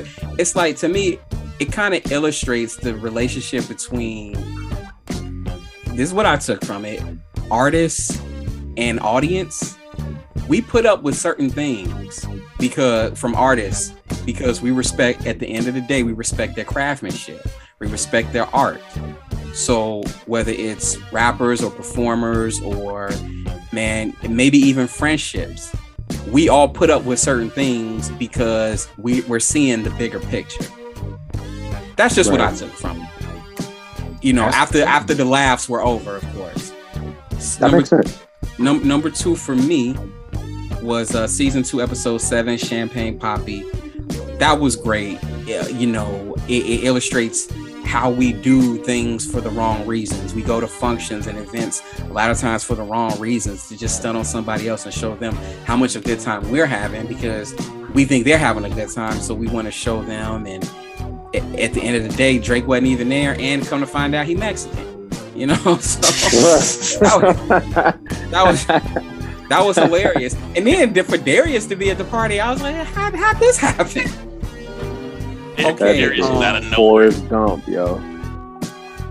And then my number 1 episode was season 2, episode 1, Alligator Man. Yeah. I love this episode from beginning to end. Cat Williams totally deserved the Emmy for that performance.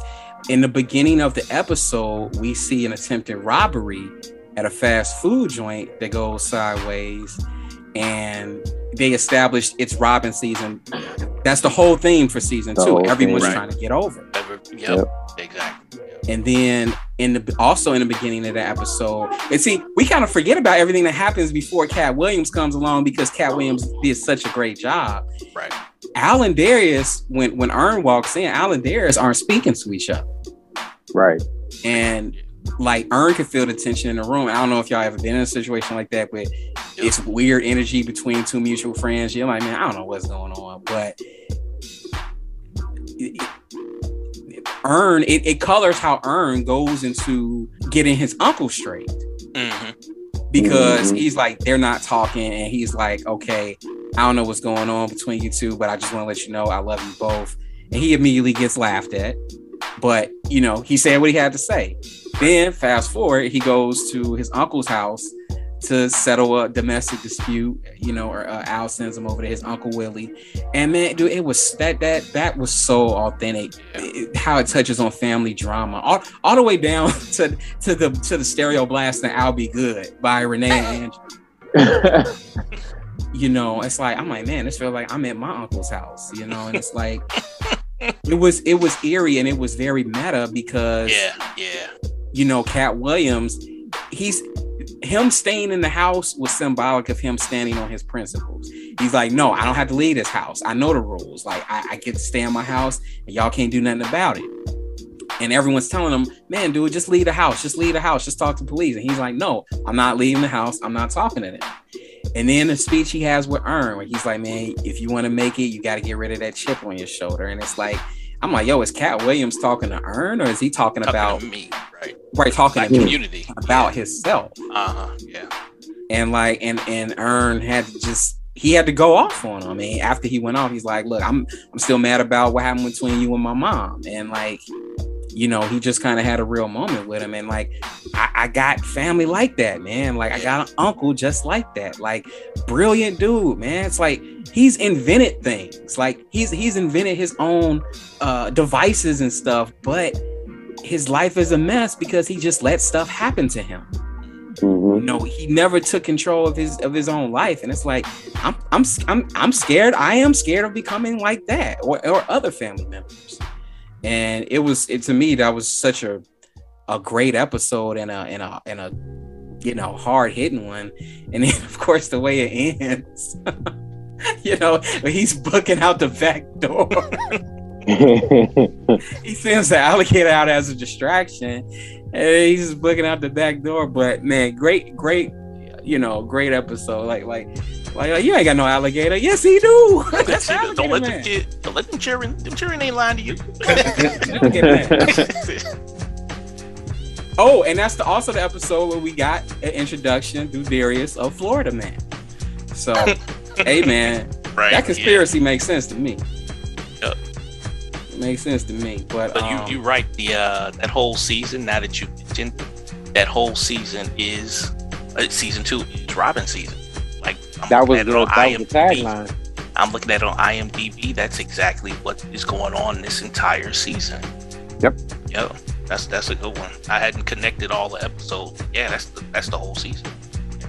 Yeah, man. I could talk for another 30 minutes about Atlanta and for sure what I appreciate about it, and it being a real first show to really showcase Afro surrealism.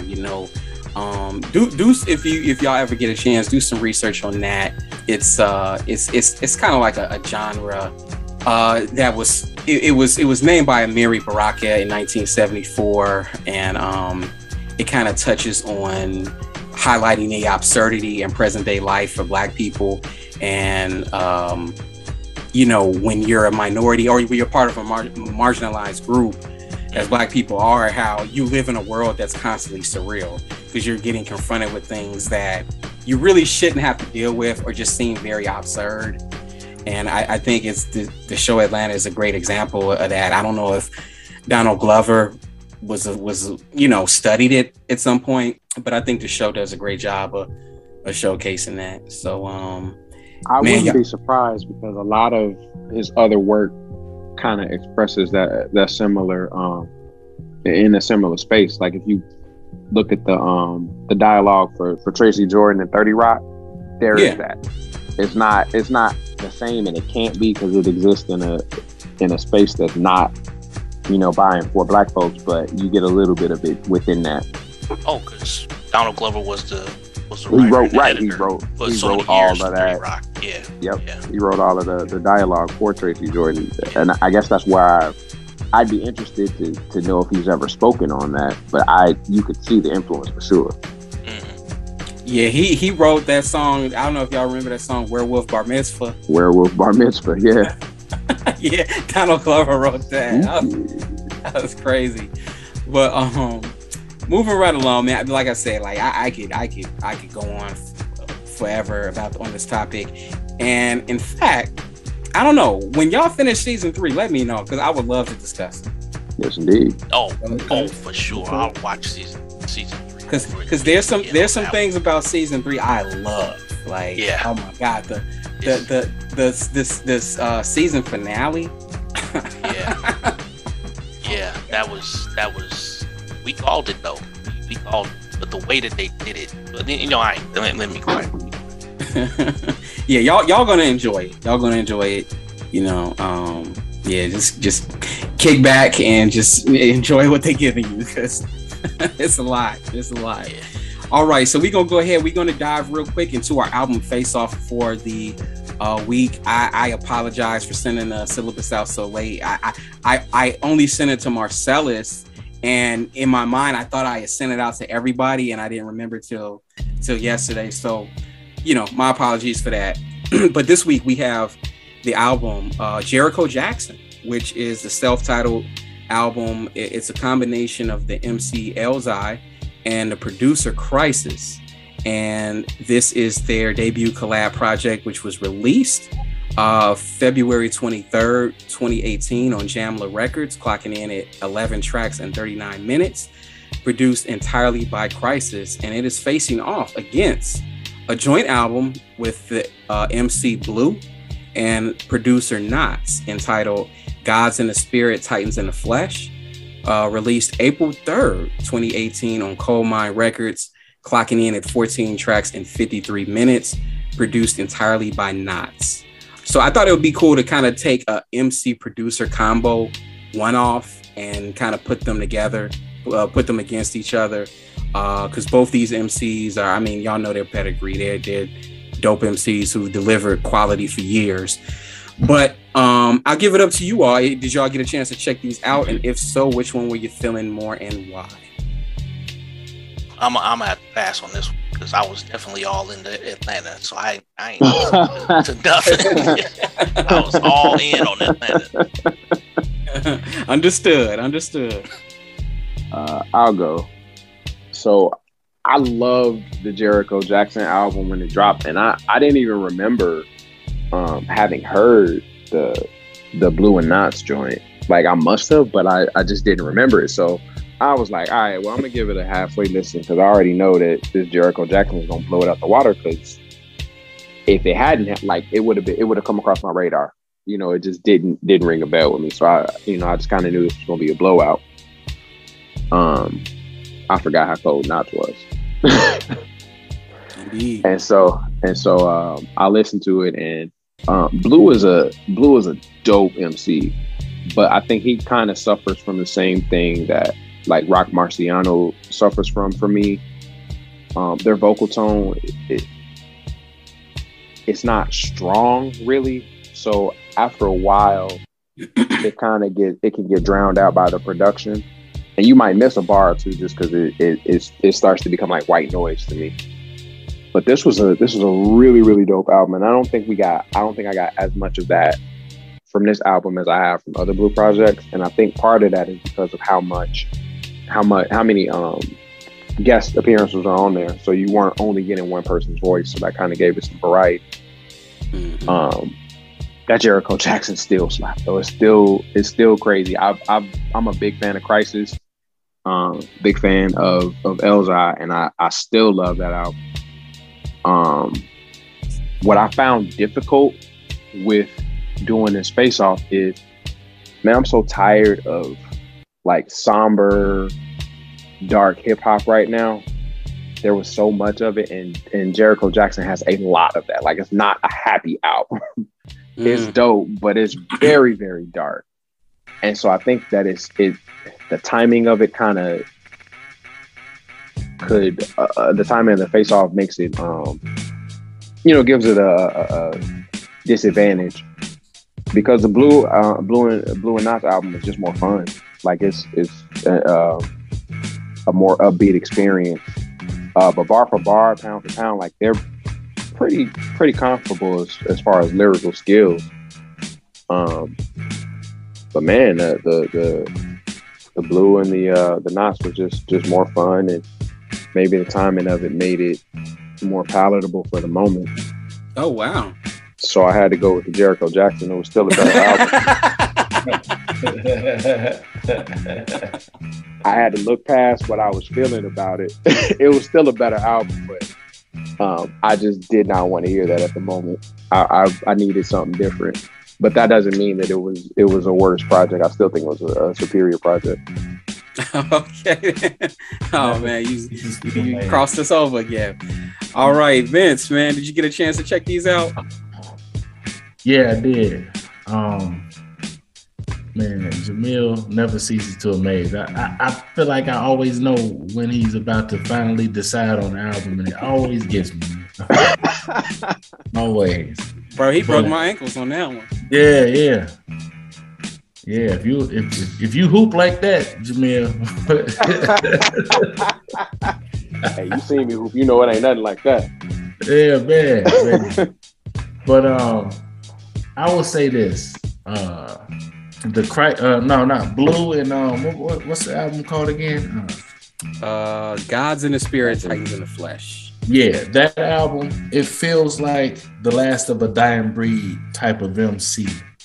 Because I know it was in 2018, correct?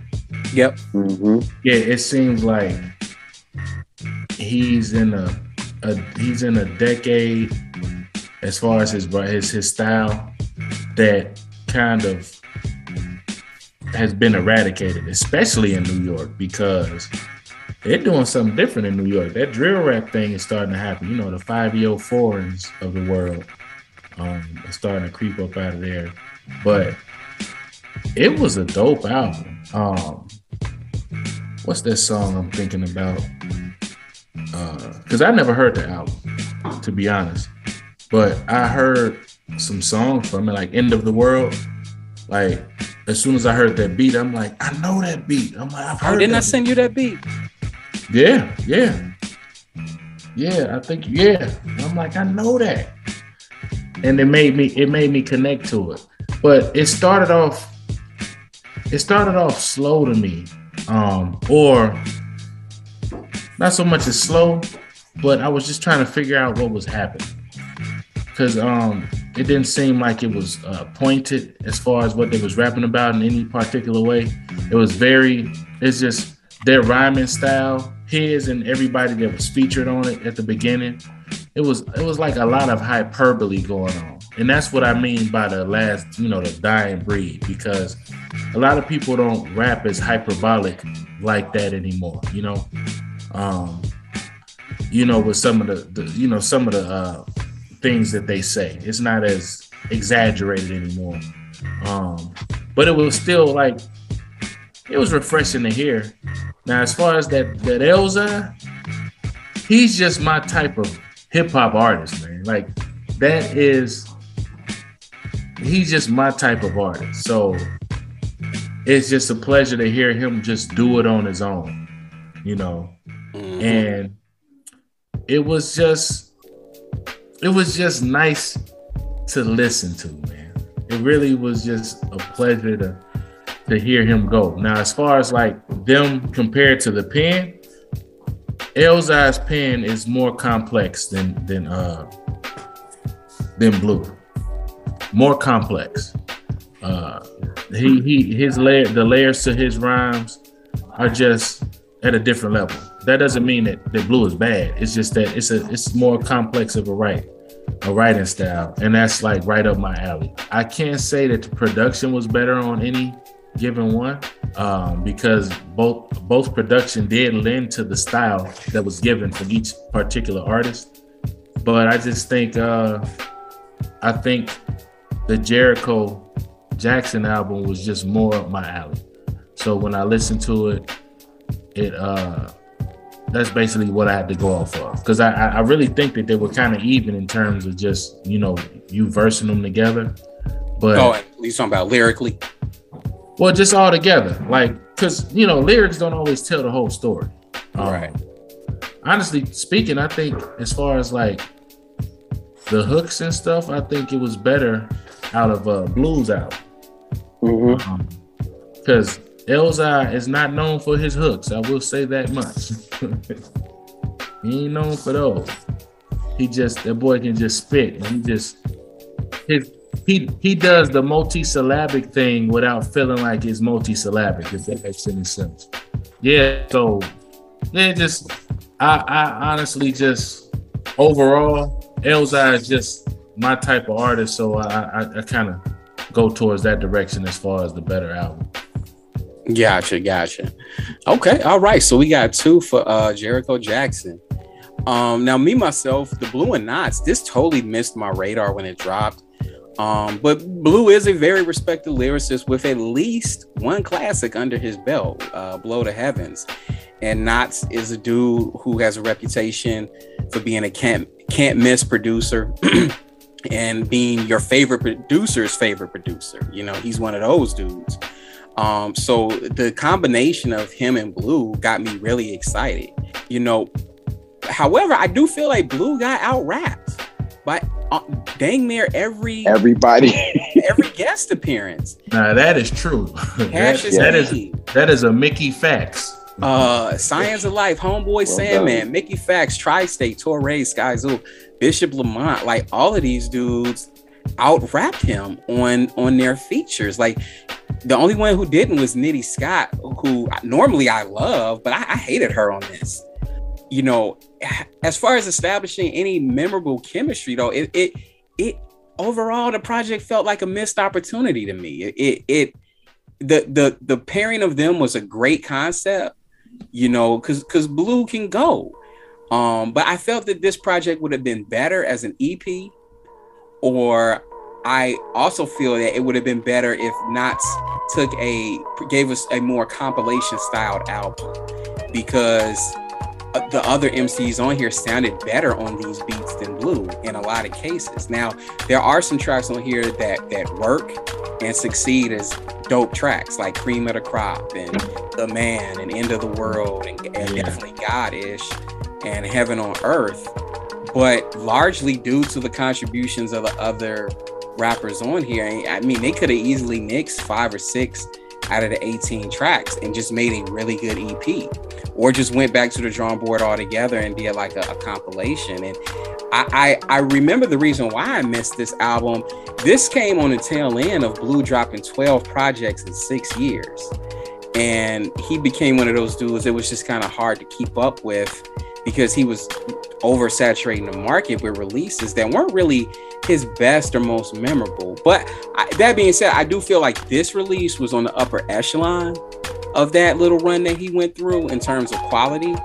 But what makes Blue great, and when he's at his best, is when he has concrete topics and subjects that he's speaking on, or when he's telling a story, or when he's giving us battle rhymes. And we got almost none of that on here. We got very little of it. You know, we got a lot of rudderless rapidy rap rhyming and stream of consciousness bars that don't really fully represent the type of talented MC Blue is, or his range of skills.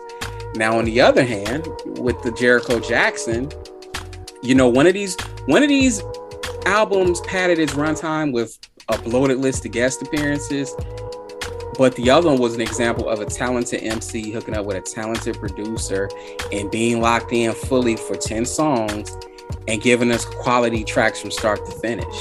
You know, the beat switch ups were dope. The topics he was touching on were dope. And he touched on a variety of relatable topics, and it had no guest appearances. And Elzai's rhyming is as impeccable as ever. And he glides effortlessly over these beats, you know, like, you know, when Self-Made comes on, it's a wrap. It was a wrap for this album, Faceoff. You know, he said, I like the track where on this track, he was like, that's just how I'm blazing. Nothing short of amazing. Had a brush with death, and all it did was make my waves spin. That was crazy. I'm like, this is sick. Like, this is sick. Or when he said, inside the boundary of a city, state, and county, was down to put a bounty on my head before they crown me, giving me more reasons to pour Riesling and activate the door keys in the 4 seasons. Where I'm from, make the news that'll interrupt the program. Some will face the music, others caught up in a slow jam. And he just, dude, he puts on a clinic. He puts on a clinic where he said, all I push is mind power, screw zombies. They brainwash while my brain waves as tsunamis. It's like, yeah, that was nice. It's just, he's got impeccable skills, you know.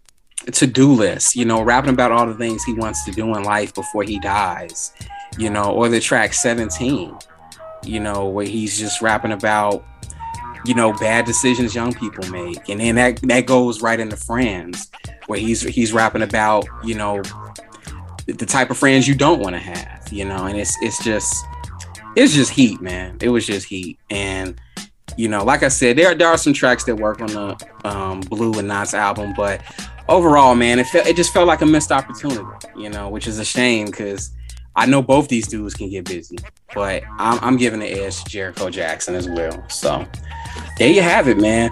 We are going to go ahead and hurry up and cap off this episode with another segment of What You Bumpin'. I want to invite y'all to share with the listeners what y'all been bumping for the past week or so. Got the bump, the bump, the bump, bump. We got the bump, the bump, the bump, bump. We got that bump, the bump, the bump, bump. We got that bump, the bump, the bump, bump. We got that bump, the bump, the bump, bump. We got that bump, the bump, the bump. So, Marcellus, man, you're our special guest, man. What you been bumping? Oh, Kendrick. Nice. For sure.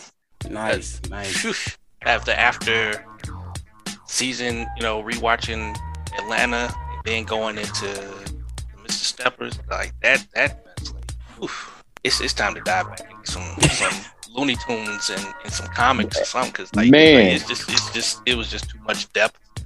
Yep. And all this is going on, you know, while, you know, the Texas stuff is going on, the Buffalo shooting. It's like, I need some comedy in my life right now. they saying some deep stuff.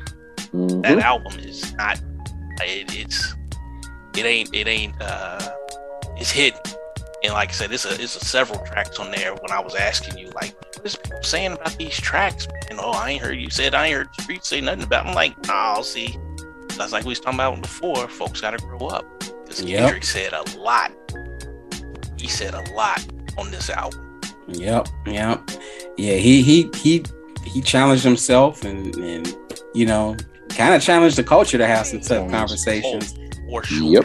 Which is cool, because if you don't do that, you'll be walking around thinking Jack Harlow is a good rapper. But yeah. That wasn't necessary. I think it was. Surprise. Let me just say this. Jack Harlow is better than he needs to be. And that's the extent of my praise for him. He seems to have an understanding of where he actually is, though. Like he appears to be a sharp dude. He's not Post Malone. No, he's not that disrespectful. But we'll talk about them next week. Oh, great. I cannot wait. Vince, man, this week, what you been bumping? Yeah, I was bumping some Wu-Tang.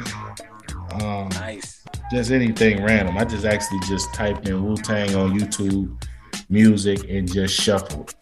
And it was going all over the place. And it was very fun. Did you check out that Meth Lab 3 with Method Man? I sure did. What you think of it? I gotta give it another listen, because I want us. Hey, I'll put it to you like this. It was great, but unnecessary. Like, it didn't have to happen. I know that sounds crazy, but like, it didn't really have to happen. But it was great. Like, he did, like, Meth has he's kind of shifted his style a little bit, and he's focused. Right. And I want to stand with that. I want to support him because he's on this whole like no profanity kick now, and like, but he's still giving us some really good bars. Yeah. But the beats were a little lacking for me, so I'm gonna give it another listen because I'm like, I like where Meth is at right now in his career. Yeah. And it felt like okay, that was cool. All right, what else am I gonna listen to? And I don't want to be. I hope that doesn't sound disrespectful, because I'm gonna listen to it again and probably on a constant basis. But it just felt like it felt like a filler. It felt filler, but it was all dope though. But you're right about the production. It was, you're right about that. But it just felt like it didn't need to happen. It felt like he just so y'all know, I can rap too. I can still rap. Right. And it felt like it also felt like he just felt the need to put something out because a lot of older people, a lot of his peers have put out music. So it's like, well, I think I need to do it too. So he just did it. Right. The other thing was Meth Lab 2 was terrible. So we needed to reset. Yeah, Meth Lab 2 wasn't that great. Meth Lab 1 was. Yeah, Meth Lab 1 was dope. Hey, well, honestly, Method Man, he hasn't been missing since he did that battle rap with who was it? It was Math Hoffa. Since he did that, oh yeah, man, he been spitting some heavy bars. Yeah. He's hit a little creative spell that I like. But okay, cool. Jamil, man, this week what you been bumping? I was bumping that Vakil God's Gun. Nice. That was cold. I gave the Kendrick a spin real quick, and then I turned it off. I needed a palate cleanse after Kendrick for a couple of weeks, and the Jericho Jackson again this time. So I switched all together. I went to my go-to Missy. So I went to Super Duper Fly because I needed something. You needed to pick me up. Fun, meaningless, and I don't have to think about anything. Just enjoy it. And so that and the Ray Ray album, the Raphael Sadiq Ray Ray. Oh, nice. That's a slept on gem. Yes, indeed. Summertime album. Nice. All right, me myself, I've been on my instrumental jazz kick this week. I've been bumping Grant Green, his album Visions. Great album. You're gonna hear a lot of hip hop samples on that album.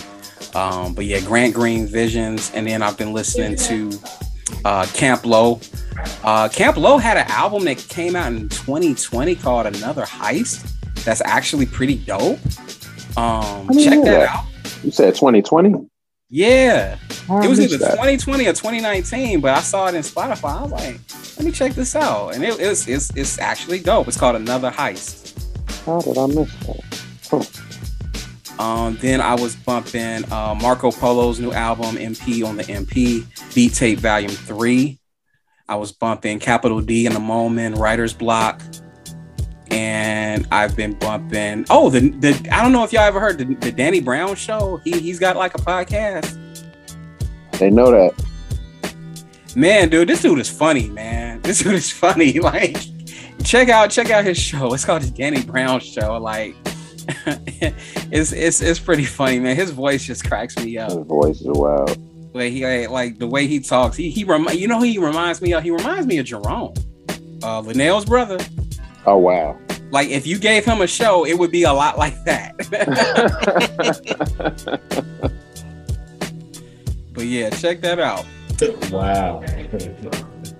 All right. So that will do. Oh, Jamil, you got any album anniversaries for us? Yes, indeed. Some very important ones too. Just 3 though. Celebrating 10 years from Jay Dilla, Dilla-tastic. No, Dilla-Troy, my bad. Celebrating 10 years. Celebrating 20 years, the Eminem Show. Which makes me feel old. And celebrating 30 years this week. You know, sometimes when I'm alone in my room, I stare at the wall and listen to this album. Bigger and Deffer, LL Cool J. Celebrating 30 years. Wow, 30 years. Wait, 30 or 35? 30. 1987. That's 35. That would be 35. My bad. I wrote it down wrong. Yes, 35 years. Wow, 35. Man, oh man. All right. So there you have it, people. That's the show. In the words of Tony Baker, this is a whole theatrical release right here. I had a feeling this show was gonna run long, but yeah, this is a whole theatrical release. But man, gentlemen, I want to thank y'all for carving out some time tonight and getting away from your families to share your input and give your input on the show tonight is always appreciated. So with that, I'm gonna bid y'all adieu, and I'm gonna say peace. All right, check out later. All right.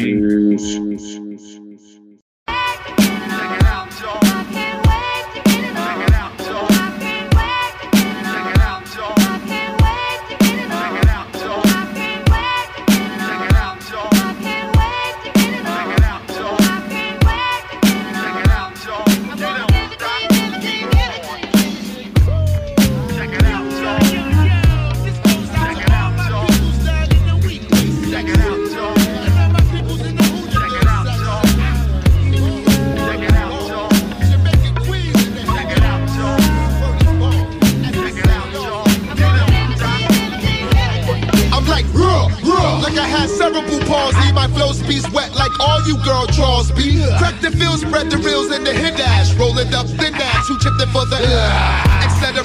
From extraterrestrial. Sniping 57 passengers like Wesley do. It's the truth like Vac 180 proof. Don't drop your drawers, I'll hump through your Daisy do. Put your fingers up in the air if you're high. I walk by, so F a drive. I swing a minute, batting average is half as good as Reggie Jackson's. That's why you talk backwards. And Chuck's me on some Bogart stuff like Humphrey. You couldn't beat me if you ran with 21 Jump Street or 90210 effing yo. In the movies, I'm the brother pumping loud the background.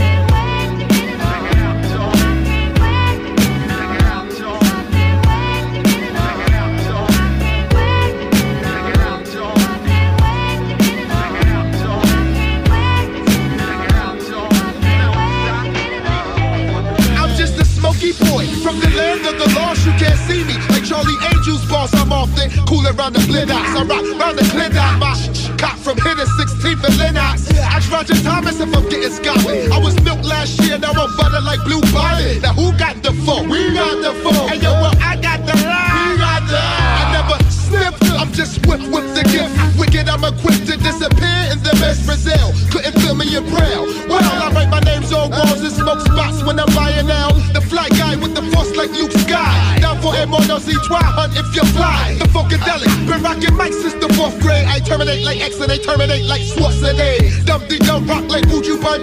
Soup like Wong Tum, bump by the tons, drums. Please, my whole crew's making cheese. Tonight's tonight, baby. So blow up off these and it's on.